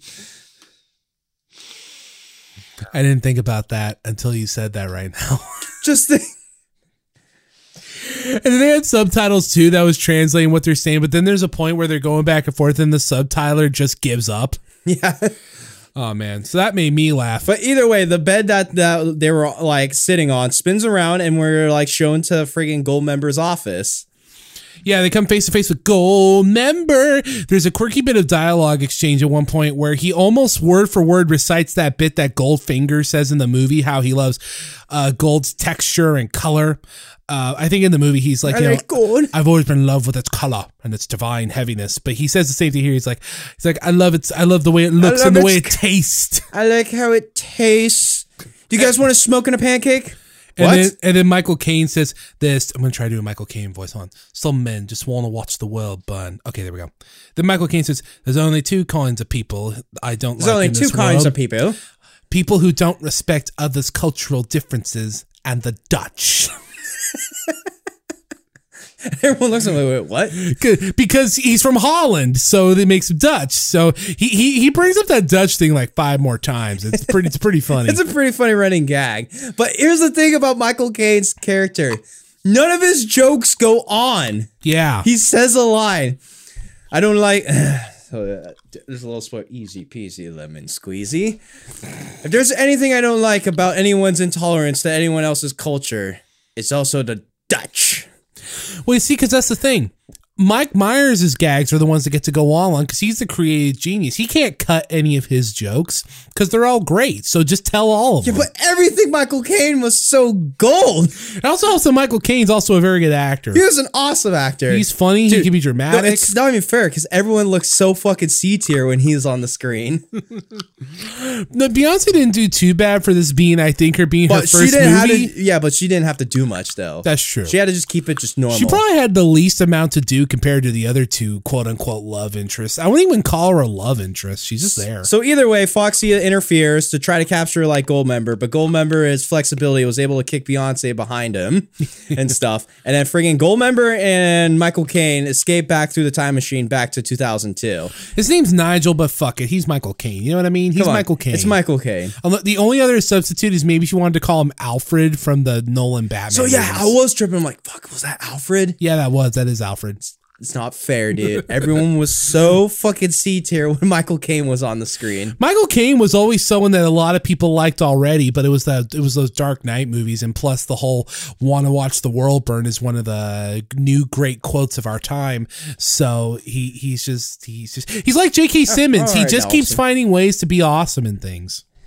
Okay, Austin. So with Dr. Evil, he gets a visit from evil German lady in prison who tells him Seth Green wants to take over the family business. He's even balding. And like, oh, awesome. And he recounts his own childhood, how his mother died in an exploding car. Like literally, he says it's a car. In a Belgian couple. Well, so the funny bit starts with, he says it's a car accident, but literally he's just chilling in there with his mom and then the car just blows up. And then, yeah, he says, quote unquote, I was adopted by a Belgian man and his 15-year-old love slave. You know, your typical origin story. Yes.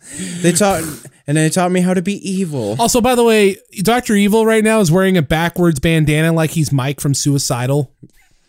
Or like Tupac. After his flashback, him and German lady have a weird, freaky, tonguey makeout sesh set to eel. And then all of a sudden, Electric Light Orchestra's Evil Woman comes on. I'm like, what the fuck? But there was actually a plot reason to it because through doing that, she snuck him the key to his cuffs / cell. Right. Like right before, like Evil's like, I'm all pent up, baby. Let's get freaky. Evil Woman. So then next is he goes to the freaking cafeteria for the no, he's in the freaking yard. Oh, I thought it was like was it the cafeteria? I thought it was because it was inside. I thought there was weights and shit. Dudes were like fucking slamming iron. But film people never get prisons right. Whatever. Evil and Mini-Me are walking hard, and they get up to Debo from Friday. I was gonna say he goes to tell everyone to start a riot. Tiny Lister. Yeah, I think that's his name. That's the I always actor's forget his name. I wrote him as Kingpin from Ben Affleck's Daredevil. No, that had to have been fucking. Or was that Michael? No, was that Michael? It was. No, I think Kingpin was a different dude. Oh, let me look it up. Yeah, but this was Debo from Friday. He was also Zeus in friggin' No Holds Barred. Oh yeah, that's right. Is that the one? Is that the movie where like, who is it? Hulk Hogan? Schwarzenegger walked up to. Schwarzenegger wasn't that one. I was trying to. I'm thinking of Over the Top. Never mind. That's the one where like Schwarzenegger walks up to Donald Glover and he's like, "You son of a bitch," and just like handshakes him. Predator. That's Predator? Yeah. That's not Predator. That's where they're both jacked? Yeah, that's the opening scene of Predator. That is? Yeah. Oh, I thought that was Over the Top. Over the Top is Sylvester Stallone. Look, wait, is it? That's the arm wrestling movie. Yeah, I thought that was a Schwarzenegger movie. No. Well, I fucked that up. Okay, yes, so. And it's on audio, so. Great. Well, you could just edit it out.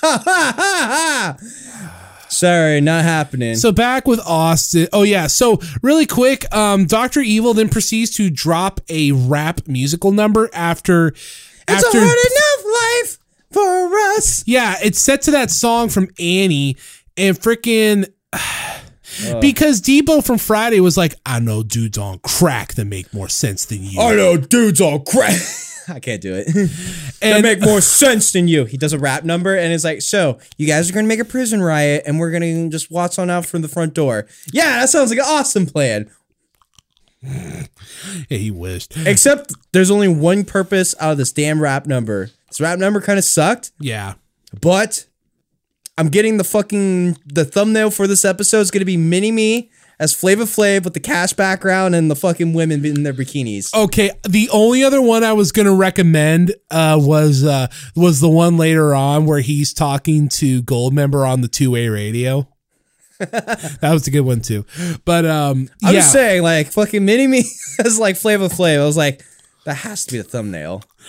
So I am putting my foot down. I don't know how you felt about this. I felt like some of the jokes in this movie weren't like landing that much, more or less so with Dr. Evil, but it sounded like, but then I forgot, oh wait, fuck, James loves this movie, so I bet he's howling.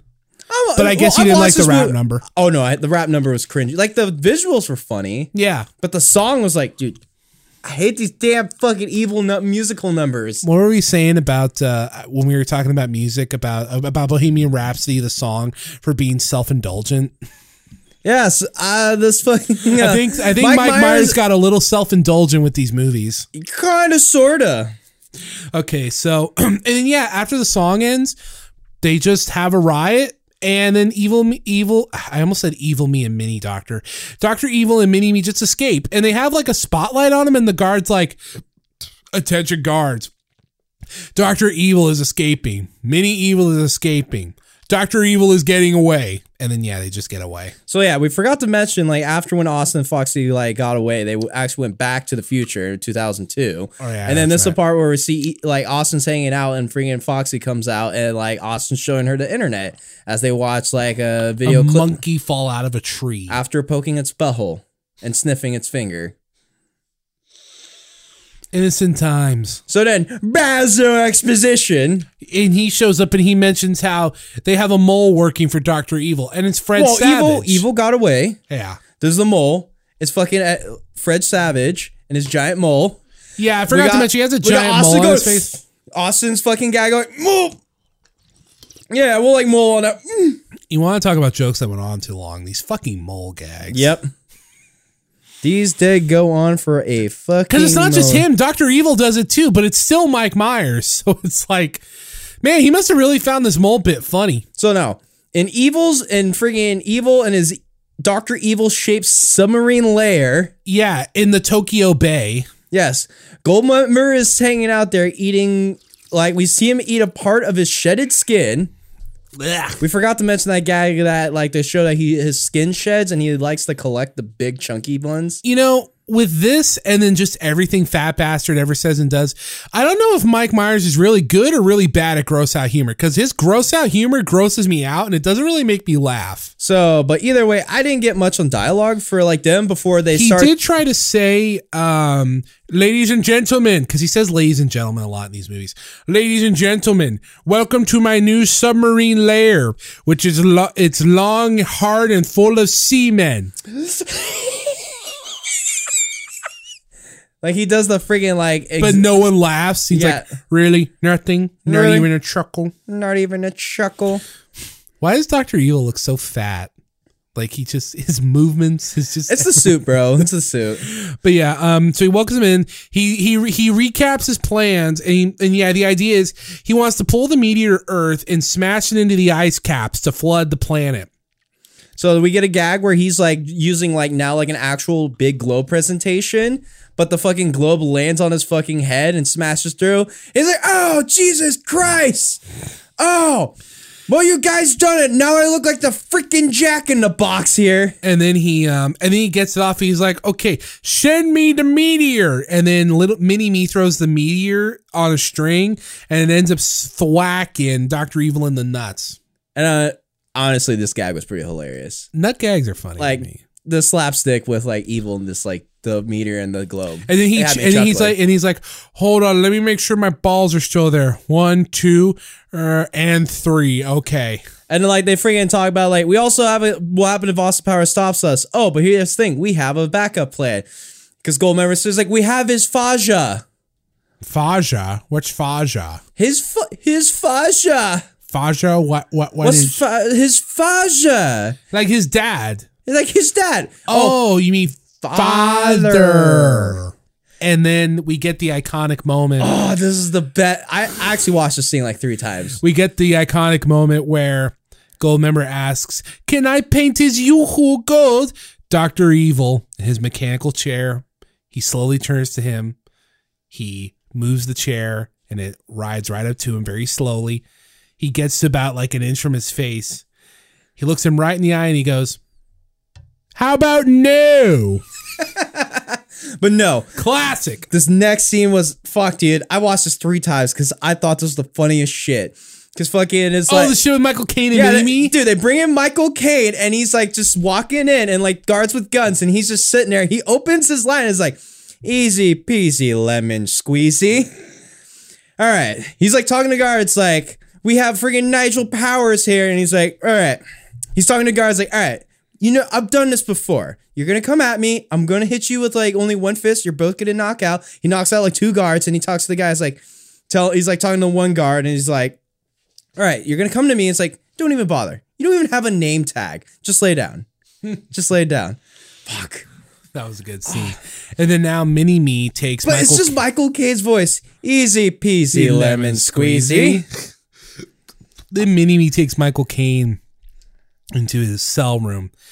And then Michael Caine tries to appeal to Mini-Me, saying he says, I don't like the way they treat you. Just because you're 1/8 their size doesn't mean you deserve 1/8 their respect. And then he words it differently, but then he basically asks Mini-Me, like, if he has a small wiener. And then Mini-Me drops his trousers, and Caine says, my word, you're a tripod. My word, you're a tripod. It's like a baby's arm holding an apple. Oh, my word. It's a baby's arm holding an apple. He doesn't go on with these jokes. They all hit so good in once. I just realized that baby's arm holding an apple thing that actually kind of comes back later in a gag, which I just realized. Ah, Nigel Powers. Hello. Ooh. Bring him to me. Easy peasy lemon squeezy. Oh, put the guns down. Is this the first day on the job or something? Look, this is how it goes. You attack me one at a time, and I knock you out with a single punch. Okay? Go. Judo chopper. Oh, he's good. Judo chopper. Do you know who I am? Have you any idea how many anonymous henchmen I've killed over the years? And look at you. You haven't even got a name tag. You've got no chance. Why don't you just fall down? Go on, son. All right, Dr. Evil. Give yourself up while you've still got a chance. Okay? You've got me. Nigel Powers, meet Mini-Me. Oh, blimey. I thought I smelled cabbage. Take him away. Got me. That's pretty good. Dude, I had to watch this I had to watch that scene so many times. Just him just saying, easy peasy lemon squeezy. Easy peasy lemon squeezy. Is this your first day? Is this your first time on the job? You don't even stand a chance. You don't even have a name tag. Just lay down. So back with Austin. Oh wait, hold on. My notes scroll back up. Here we go. Hold on. How about no? You're a tripod. Okay. Then Austin's psychedelic plane lands in Tokyo. They're driving through town, and Basil calls them and tells them to go to a sumo arena to find something out. And then, holy shit, Fat Bastard's back. Yep. They're in a sumo arena, and we see Fat Bastard walking out. You know, Fat Bastard makes sense to be in the sumo world, because I don't know how much you've ever read up on, like, sumo culture in Japan, but there's a lot of hazing and douchebaggery. So, yeah, Fat Bastard would fit right in. He beats a sumo wrestler that he's wrestling against. Yeah, he just twists his fucking cock and then throws him out of the ring. Nope, that's what happens. Yep. So then we see him exchange an envelope with someone, and then Fat Bastard takes a crap. Yeah, we see Fat Bastard shadow gag taking a shit, and Foxy and Austin are sneaking into the friggin' to the backstage or the friggin' like locker room or like friggin' tub washroom, the washroom for the sumos, and like Austin's in the cart while like Foxy's pushing it, and friggin' like sumos are throwing their garbs in there, and like it's like friggin', you know, the shit where their junk's on. Yeah. Fucking just like Austin's face is just all up in that, and then like what gets him is that Fat Bastard's like about to throw his garbage in there. He's like, oh, I think I pinched one off a little early. Yeah, there's a bit of a rosebud in there for you. It's weird. I can't do his voice, but I can't even do the Shrek voice even. I don't know. But yeah. And yes. Hey, donkey. I pinched one off there for you, donkey. I don't know. But yeah. And then, but it lands on Austin's face and he just pops out and he's like, you are really sick. You are truly a fat bastard.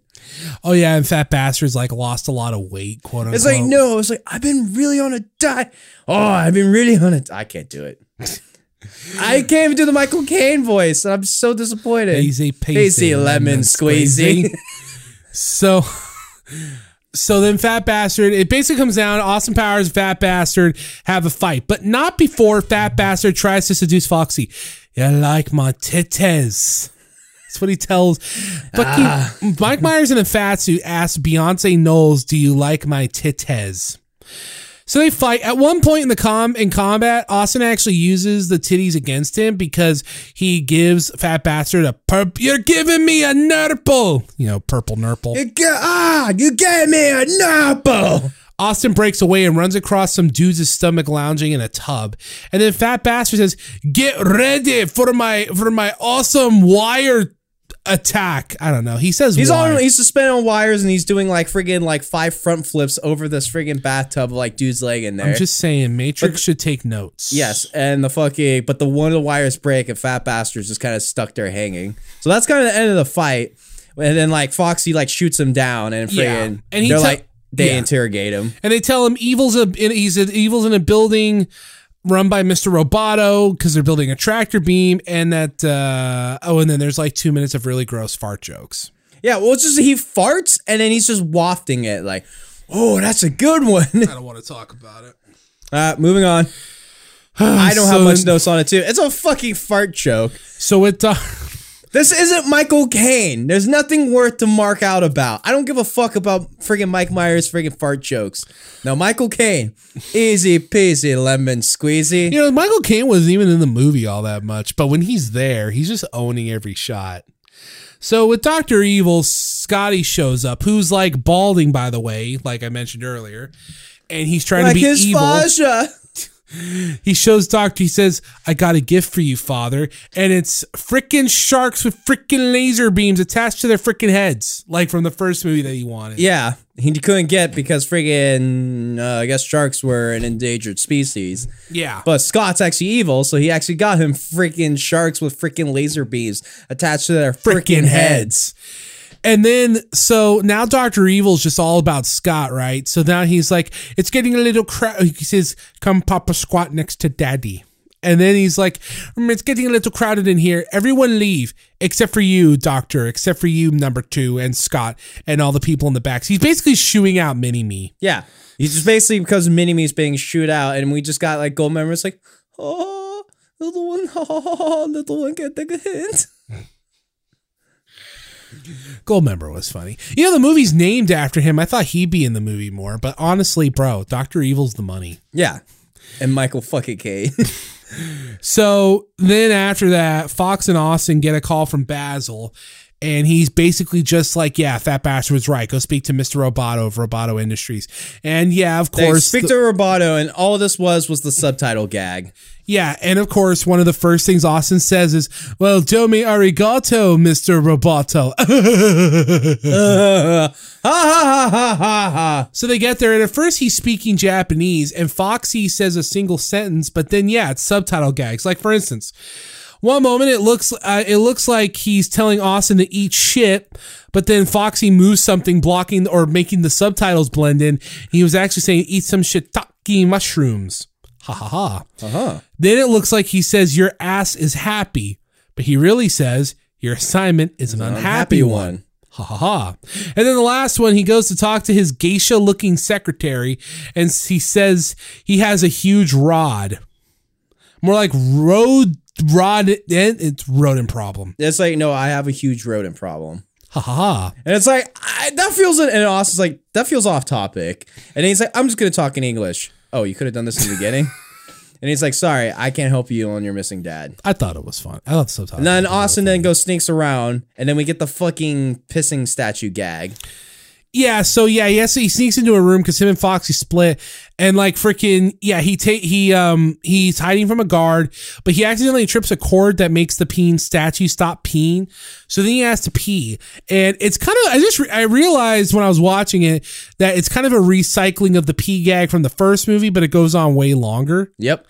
And yeah, he's trying to pee, and he's trying to keep it going. He drinks water. And then he drinks asparagus. You mean eat asparagus? That's what I said. You said drink. No. Yes. You said drink. You did. Continuing on. No. So then he eats line. Shut up. So he eats asparagus, but then like the freaking guy smells something, so he stops eating the asparagus. But then yeah, he's able to plug it back in and it's fine. But then he knocks out a guard. Yeah, like a dude sneaks up on him. He has a quick fight, knocks him out. Then he like places him down, then hides behind the statue. And then on the camera, the dude's looking like, it looks like Austin's peeing into the dude's mouth. This statue pissing gag. I'm not going to lie. I found it funny. So then eventually Foxy appears. I found it funny. Yeah, she knocks out a guy. Her catchphrase is, she says, Shazam! When she punches people. Shazam! Oh yeah, I forgot to mention, she talks in like old school, like written by white people, black people jive, where she says sugar and brother, and stuff like, or sucker. So like how Steven Seagal tries to talk. Hey, Beyonce, why are you trying to steal my gag, man? What you doing, brother? Well, come on, don't be such a sucker. Don't be a sucker. See, man, everyone here's thinking that you're me and I'm you. You know what? I feel like that's a fucking dumb line Steven Seagal No, it is. It's from one of the ones Mr. Gigi reviewed. I forget the name of it, but yeah. It was one of those ones where he's top billing, but he's in there for less than half the movie. Yep. Like all those movies. So yeah, piss joke, plunges it in, blah, blah, blah, blah. Okay. And then Foxy comes in, Shazam punches the guy. Now they're in Goldmember's lab. Well, they're in the Roboto factory lab, and they're loading up Preparation H in the Goldmember's freaking escape vehicle. Yeah, he's given a key that looks mostly like a dong. Come on, this is Austin Powers. There's a lot of dong jokes. And then he's able to get away because Foxy holds him up, but then Austin doesn't go after him because we see Michael Caine strapped to a conveyor belt, about to have an unfortunate smelting accident. And then Austin goes up trying to get his dad out of there, and his dad's telling him Austin, what are you doing? Go freaking, you're gonna let Goldmember get away. And he's like, no, I won't have that happen. Foxy comes Goldmember's getting away. And then here's a sentence I never thought I would type or say. Michael Caine hits on Beyonce and she's down. Yeah, because Michael Caine's like, hello, Austin, why don't you introduce me to your friend? And he's like, is that whatever, insert perfume? He's like, well, yes, it is. Ah, yes. That's how women should smell like. Especially one as beautiful as yourself. And then Austin crunches down okay, I get it, Austin. Get me off here. Jelly. Dude, Michael Caine. I'm telling you. So they get. This wasn't fair. Every time he came on, it was like everyone was so fucking C tier. They give chase in Michael Caine's car because he just calls it because he's Michael Caine, and it blasts through the building, and then they're bobbing and weaving through the Japanese streets. Come on, it's another Michael Caine gag. Oh yeah, that's right. You're hurting me. Here's the thing, because it's like, all right, will you use my spy car to chase down like Goldmember? His spy car comes through, it's a Mini Cooper, and then freaking Austin's like, Dad, you drive a Mini?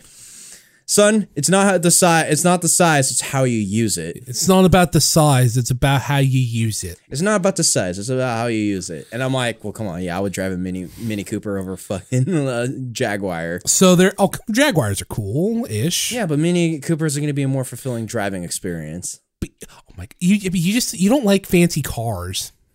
Yeah, I like driving fun cars. Fancy cars can be fun just as long as you don't Paul Walker it. Yeah. How about or Ryan Dunn it? Yeah, but those cars. I know Ryan Dunn was mobbing in a Porsche. I wouldn't call that a fancy car. I thought Porsche was fancy. I like it's fancy, but not like you're talking about. Like fucking has a TV in the fucking car. Fancy. I mean, that's pretty fancy if you ask me. All right, where are we? Okay, so they're giving chase through the Japanese streets, and then excuse me. And eventually, they're bobbing and weaving. He's trying to shoot him. But then the car crashes into like a monster float, a green monster float, and it begins driving around. This was one of my favorite jokes in the whole movie. A Japanese man stops CL. Run! It's Godzilla! And another gentleman runs up behind. It looks like Godzilla, but due to international copyright laws, it's not. Still, we should run like it's Godzilla! But it's not. By the way, the guy that did the international copyright bit, that was fucking Hero from that old show Heroes. Was it now? Which had Hayden Panettiere. Panettiere? Whatever. Kyrie. Had fucking Kyrie. Or fucking the wild chick in fucking Nashville. Or, oh yeah, she was in Nashville. Dude, she's babe. Good actress, too. Like, she's a really good actress. She's so short. She's like this tall. It's great. I appreciate that the music even had like a mock-up version of like Godzilla's theme, because the other theme is like that dun dun dun dun dun dun dun dun. They had like a pseudo cover version of that. And then holy fuck, is that Charizard? I wrote because there was just a dude chilling in a Charizard costume. That should tell you something, that they were able to show Charizard on screen, but not fucking Godzilla. So then Goldmember calls Evil like it's a trucker radio. And all I know about this scene is Evil calls Goldmember a some bitch pile of monkey nuts. Was this like a Smokey and a Bandit spoof? I think. I don't know. It was a trucker spoof, though. For sure. But either way, at the end, Goldmember was able to get into the submarine lair and was able to get away. Yeah. And then we have a moment where Austin's arguing with his dad. Because he's sitting there, it's like, we need to go in and sneak in and get on the lair. And it's like, dad's like, no. Hold on, I've been doing this forever. We need to get an army. We need to get friggin' some machine guns. We need to get We need to get friggin' scuba gear. We need to get gadgets. And Austin's like, I don't like using gadgets, except outside the bedroom. That's the Austin Powers laugh. And then they go their separate ways because drama. They go their separate ways. Yeah, here's the thing. Austin has a daddy issue. Well, here's the thing. They're talking. Oh yeah, dude, there was a fucking brutal line he says to him, because he's sitting there, is like talking about, I like gave you a nanny for until she, like, I hired her till you were 24, and I wasn't hiring her for her cooking, haha, and stuff. And Austin's like, I needed a dad, not a friend. And he's sitting there, is like, oh, you have an issue? Here's a tissue. And Beyonce's like laughing. I'm like, that is brutal. Pretty brutal. That is a brutal line.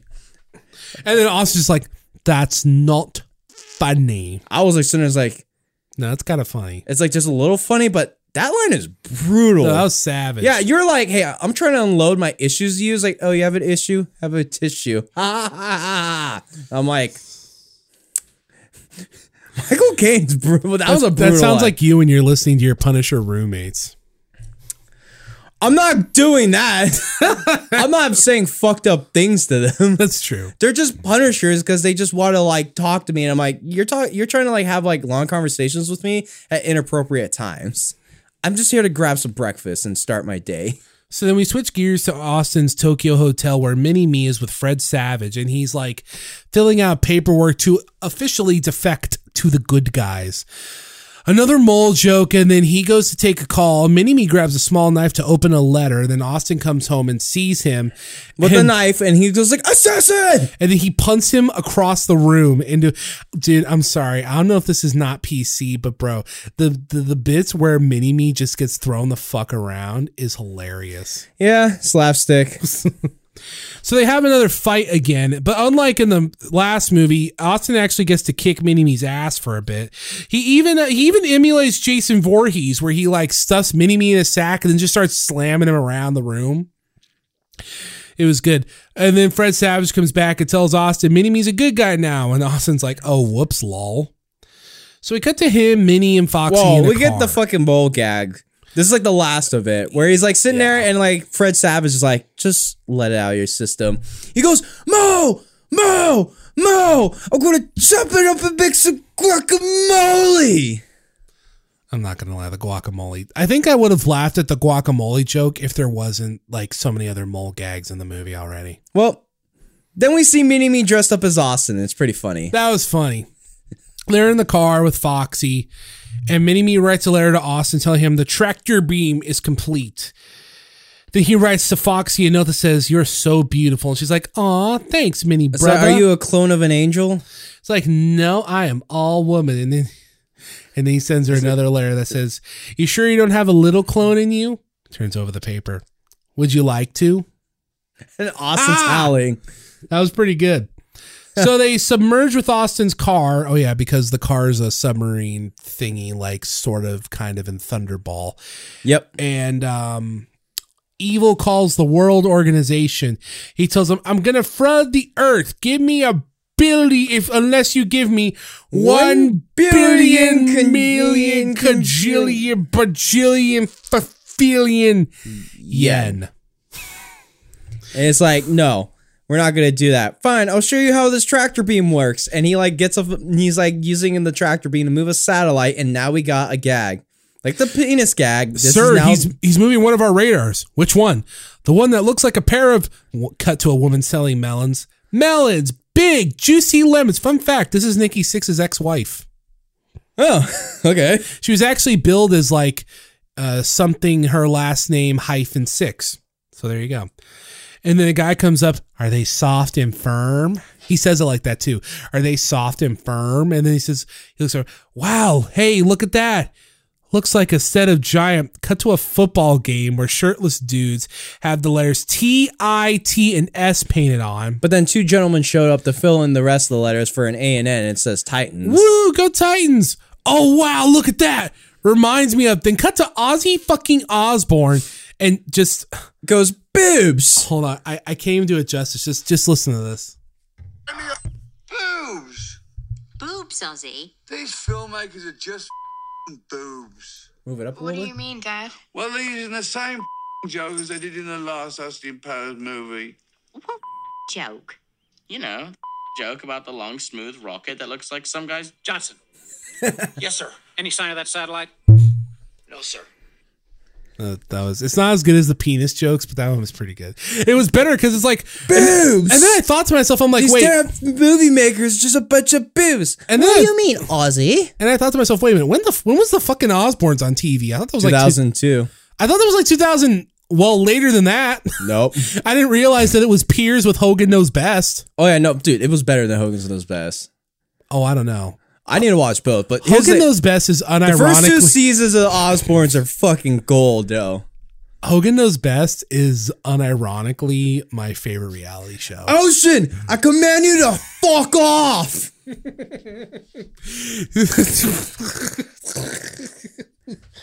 Hogan Knows Best is pretty good, though. I haven't watched it in a long time. I'm not discrediting. I have a feeling Hogan Knows Best. And then they tried to do the spinoff with Brooke Knows Best. And then around the same time, Hogan went back to TNA, and then Brooke Hogan was in love with like Bubba Ray. Yeah. This round, Hogan went through his divorce, though. Yeah. Oh, man. I love Hulk Hogan. So, yeah, that happens. You love laughing at Hulk Hogan. I just like Hulk Hogan's entire existence, the good and the bad. I don't give a shit. I don't care. I love Hulk Hogan. Even when he's a sleazy scumbag, there's still kind of things to like about him. Like, look at him in WCW. Like, yeah, was he always a like creative control causing asshole. Not as much as some people say, but he was. But he was still pretty entertaining. Oh, you know, he's funny. Especially when he's out charismaing Billy Kidman. His feud with Billy Kidman is literally the poster child for just because you're a better wrestler doesn't mean you're the better professional wrestler. Yeah.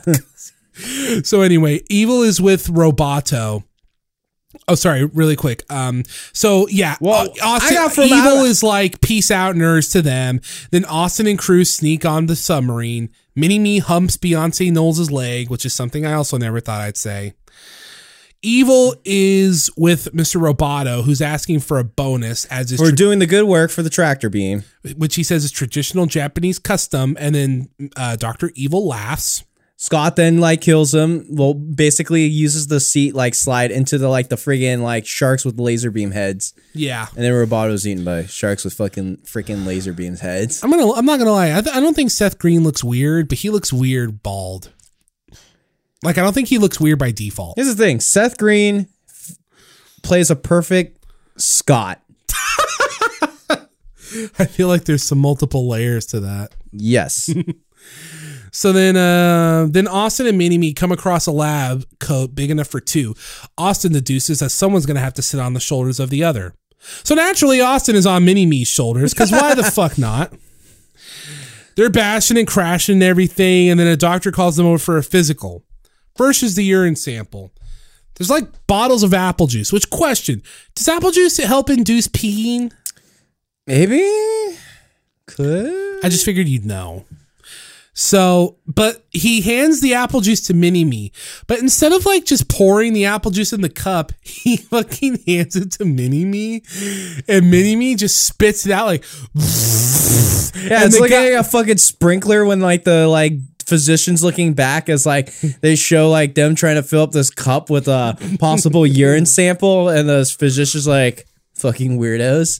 So then he has him go behind this tent, and now we get shadow gags. Yeah, because they bring in another person, and he sees.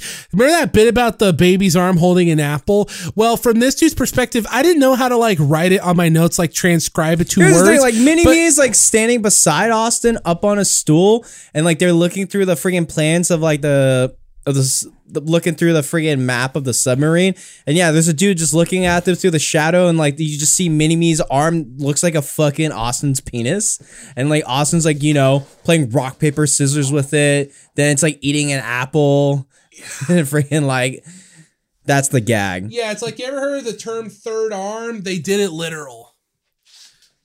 And then eventually it ends with the doctor going to them and finding him out or whatever, and then it's again, I didn't know how to really transcribe this to words, but basically, for whatever reason, Mini-Me's like tied to fucking Austin Powers now. And then it just, from the point of view of the other guy, it looks like Austin just gives birth to him. Yes. But then Mini-Me escapes through the chute as like they're caught by the physician. After it looks like he chews off his own umbilical cord. Yeah. So then after that, where are we? So Austin is captured. Mini-Me slides down a slide and reunites with Foxy Lady. Foxy Cleopatra. Come, baby. Coming to get ya. Jimi Hendrix. Yep. For all the uninitiated. So, oh man, then this fucking scene. Oh my God. So then Austin's brought to Evil, and Evil's about to show his plans, but Foxy about to show his plans on how the tractor beams work. He's about to whip out the key to the tractor beam, but realizes it's gone because Foxy was able to steal it. So that's its turn. Then Foxy and Mini show up, and it's like, bam, good guys win. Psych. Austin's about to shoot Dr. Evil, but then Michael Caine like he's about to say, up. like, all right, Evil, it's now come to this. You, me, and a gun. And then he's about to shoot him, and then Michael Caine walks out, and then he says, "I can't let you do that, Star Fox. I have to protect my son." But Dad, I'm all right. I'm over here. No, I mean him, and I'm like, Dr. Evil is Austin Powers' fucking brother? What? I didn't know that. You didn't watch these movies. No, I think I might have mentioned that. I saw clips. I never saw these movies. So so that's pretty awesome. I got the general. Yeah, I was like, what the fuck? So then there's like a slow-mo bit. So then Michael Caine explains in a flashback, he's like, because Dr. Evil's like, but he said, your mother died in a car accident. We were on holiday. And then Dr. Evil's like, I just finished up with a mission. And I went to have peasy lemon squeezy. And I went to have a tinkle. That's why he said a tinkle. and then the car exploded. It was an assassination attempt. And then he said, I thought only Austin survived. I wanted to come rescue you, but those Belgians were so evil. And they were on the border to what's the Belgium's Dutch? Also a near border with the Dutch. Yeah, with the Dutch. And then turns out they're brothers. And then and Dr. Evil's real name is Dougie. By the way, Dougie Powers. So then there's this like slow-mo bit. All they needed for this bit was Chariots of Fire, because like there's a bit. Here's the thing: it's like you got Evil's like, well, I don't believe in that news. I'm going to need some tests, and Daddy. Yeah, and then he hugs him, and then freaking Austin Powers slow-mo runs to Michael Caine. Well, like Michael Caine asks, is like, Austin, what are you going to do? He says I should have told you this long ago, but I am proud of you, son. Can you ever forgive me? I already do, Dad. Then they run towards each other and hug. Then Dr. Evil runs to them and they hug. And then Mini-Me runs up and they hug. And then Beyonce looks satisfied. Scott looks disgusted. And I'm just sitting on my futon laughing. I think that's the part where like Scott's just sitting there. It's like, just like, gets all pissed. It's like, what? Now you're good? It's like, I've been trying to like get your approval, Dad. Try to be evil and everything. And Austin's like, first I'm not evil enough, and now you're turning good. Austin's like, trust me, kid. You can go your whole life trying to meet your father's approval, but at the end of the day, you've got to just do it for yourself, baby. And he's like, I hate you. I hate all you. I hate you. I hate you. And most of all, I don't know you, but I hate you. And then he like looks at me and he said, I hate you the most. You'll pay for this. You'll all pay. And he runs off like, and then freaking he got like, Evil goes like, I just want to make sure that like no one else in my gene pool runs like a girl. Well, he totally runs like that. That's exactly how he runs, yeah. But then Goldmember remembered his name's the fucking movie, so he shows up and he's trying to like activate the tractor beam. He's like, you guys don't want to destroy the world, but I do. I do. So then, he gets the key. He's getting the key. Oh no, he tries to get the key, but Beyonce's like, key's gone. Able to get the key and throw it in the freaking Shark Tank. But you see, my tallywhacker works as a key too. Yeah, his Magnum dong that got golded in a schmelting accident. Is also a key. So Austin asks Evil is like, hey, what can we do? It's like, we can reverse the polarity on the tractor beam. So either way, Goldmember like activates the tractor beam, but like Evil is able to reverse the polarity in time, and thus friggin' Goldmember is just friggin' shocked to friggin' who knows what. Not dead, but he's like shocked off the like platform, lands down, and then when Goldmember stands up, we see it's John Travolta. Yeah, it's John Travolta. You need to explain. I gotta see. What were your reactions? So this happens. I'm like, wait, what the fuck? Why does he look different? And then credits come on where it's like John Travolta as Goldmember, and then in the John Travolta voice, he's like, "How about another pancake and cigarette? How about I'm from Holland." I was like, "How about another smoke and a pancake? I'm from Holland." It's not as creepy. I like it. And he dances. It's not as creepy as Tom Cruise's. Yeah, baby. Yeah, baby. So then we figure out, oh, hey, it's the end. It's another movie within a movie. Yeah. Sort of. Because I guess Dougie and Mini-Me are good guys now, but they're at a movie. We see everyone's at a movie premiere. The movie's over for friggin' Austin Pussy. That's the name. That's what they named. I forgot to mention they mentioned that earlier. The name it's not Austin Powers, it's Austin Pussy. Austin Pussy. But they step out like they're like everyone's leaving the movie theater. We see a fat bastard has been on the Subway diet. So now we see fat bastard like Jared. Which that's a joke's a little dated. Ooh. But we just sitting there, it's like, I do have a little extra skin, but also look at my neck. It looks like a vagina. I didn't know you could say that in a PG-13 movie. Oh, they did. And then, they walk out. Mike Myers kisses Beyonce Knowles, which is something else I never thought I'd say. And then we see Scott behind the Hollywood sign as he's with I'll get you, Austin Powers. Yeah.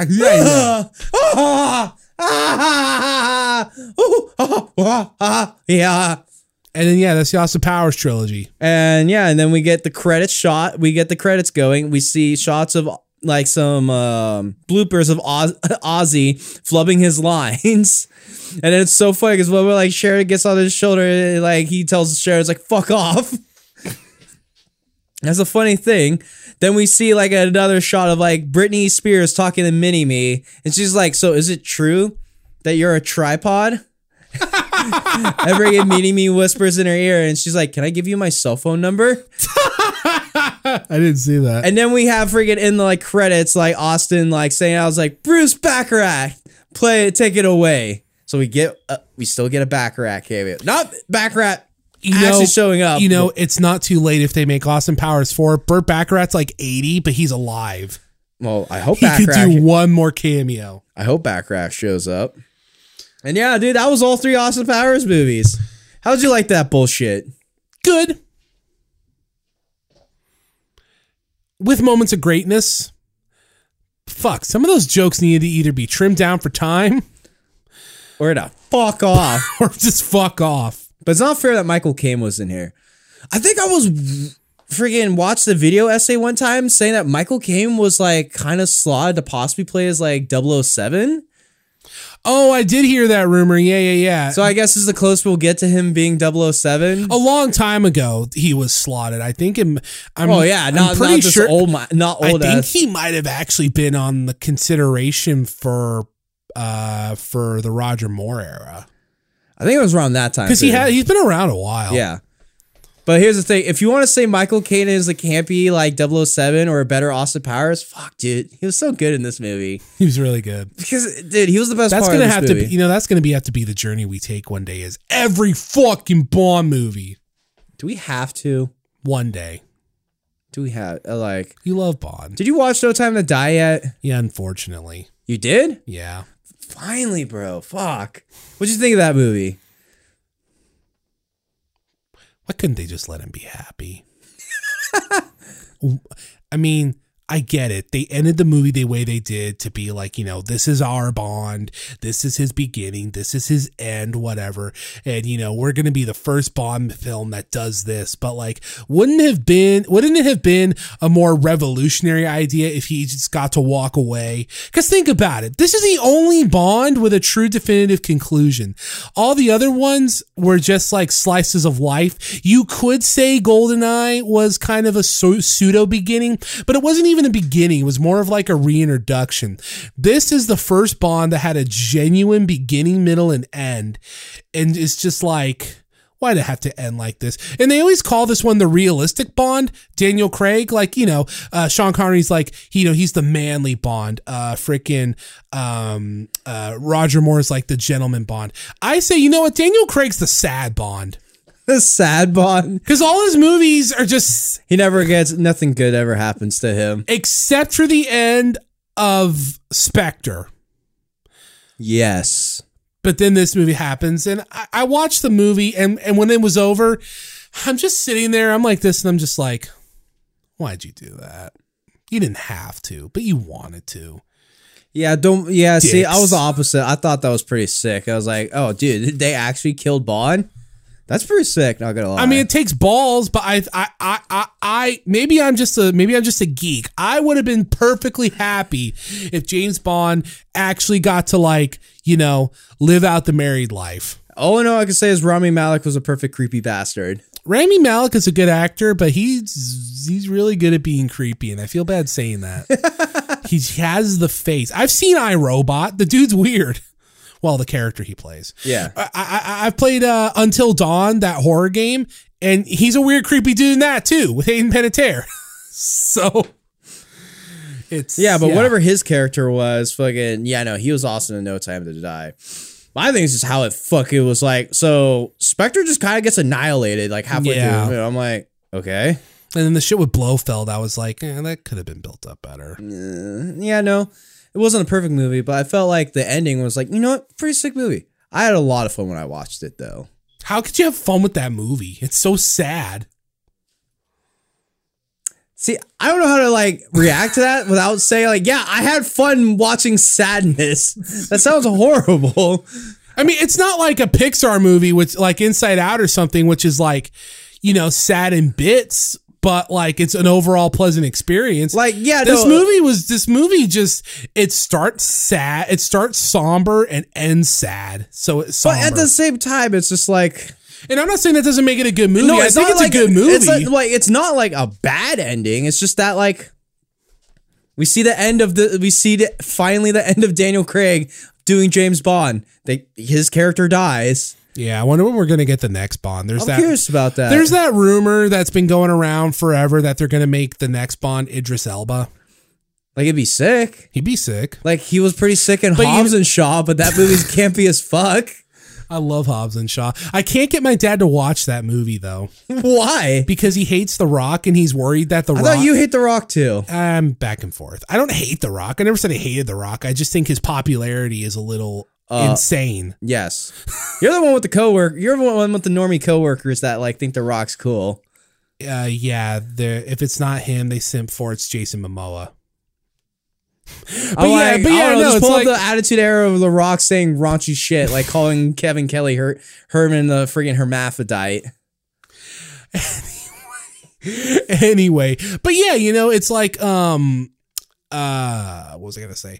Yeah, I can't convince Dad to watch Hobbs and Shaw because he hates The Rock and he's worried that The Rock upstages Jason Statham, who he actually likes. I'm like, no.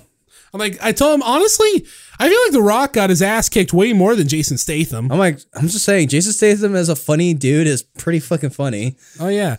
That's why I was pissed when Rock left the franchise. I'm like, you finally have a Fast and Furious movie I kind of give a shit about. What was that movie with fucking Jenna McCarthy and fucking Jason Statham, that spy movie? God, yeah. Wasn't like Statham fucking hilarious in that movie? Yeah. Where he's just like basically quoting like called Spy? Yeah. Yeah.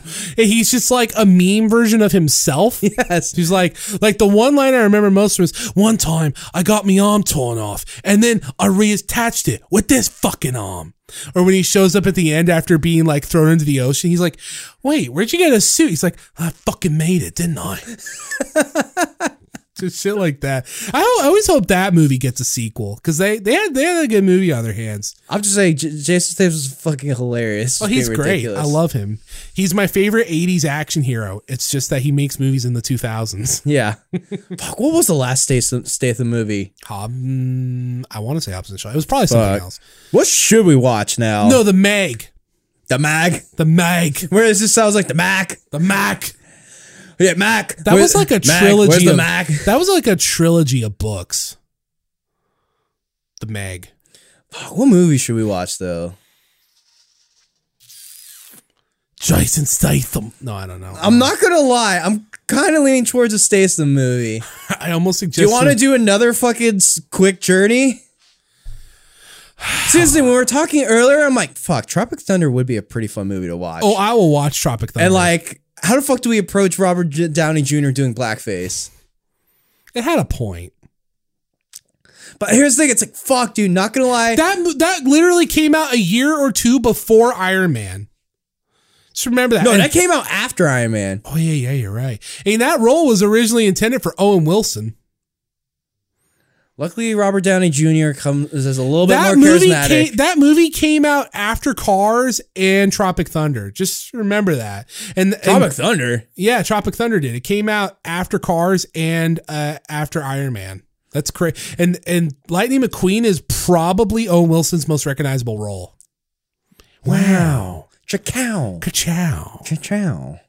Fuck, what movie? Seriously, I'm like so like down. I was like, fuck, do you want to watch both Crank movies? I was going to recommend Crank. Or Transporter. I I've actually never seen the Transporter movies. I might have seen like one or two. There's like once, 4 of them, I think, but only 2 of them have Jason Statham. But I'm only watching the ones with fucking Jason Statham. No, there's like 3 for sure with Jason Statham. Yeah, but Crank, the first one at least, has like Amy Smart. But she's like back in the second one, I think. Yeah, but those are like the only movies I really remember her in, besides that DreamWorks movie, Robots. She was a kind of big name for a while. Fuck, but I'm so down for Jason Statham cheesy shit. You want to flip a coin, heads for Crank, tails? No, you decide. No, you flip the coin, and whatever it lands on first will be Crank. Sorry, I was like, want to say Transporter. I'm like, no. Okay, let's see. All right, what do we got? First one's tails. All right, tails for Crank. Okay, so best 3 out of 5. Here we go. Heads. 1 for Transporter. Heads. 2 for a Transporter. Heads. Damn, it really like, dude, Transporter is the way to go. I guess so.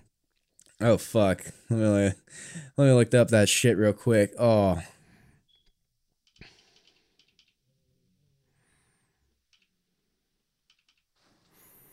So yeah, the Transporter, dude, 2002. Fuck, looks like we're staying in 2002 for the next movie. Oh, all right. Sound like a good spot to wrap up the cast. We're about to wrap up the cast. So yeah, hello everyone. Thank you for listening to the Doctor at Danger Radio Show. I thought you were. This is a very packed episode. Yeah, we have went almost 2 hours and 20 minutes. Why? We shouldn't have. Fuck us. Timestamps will be next week. We're going to start talking about Transporter. Could we talk about something better? Yes. But I want to watch some Jason Statham cheese. Why? Because this is our fucking podcast. And fucking we do whatever the fuck we want. And Jason Statham is. Yes.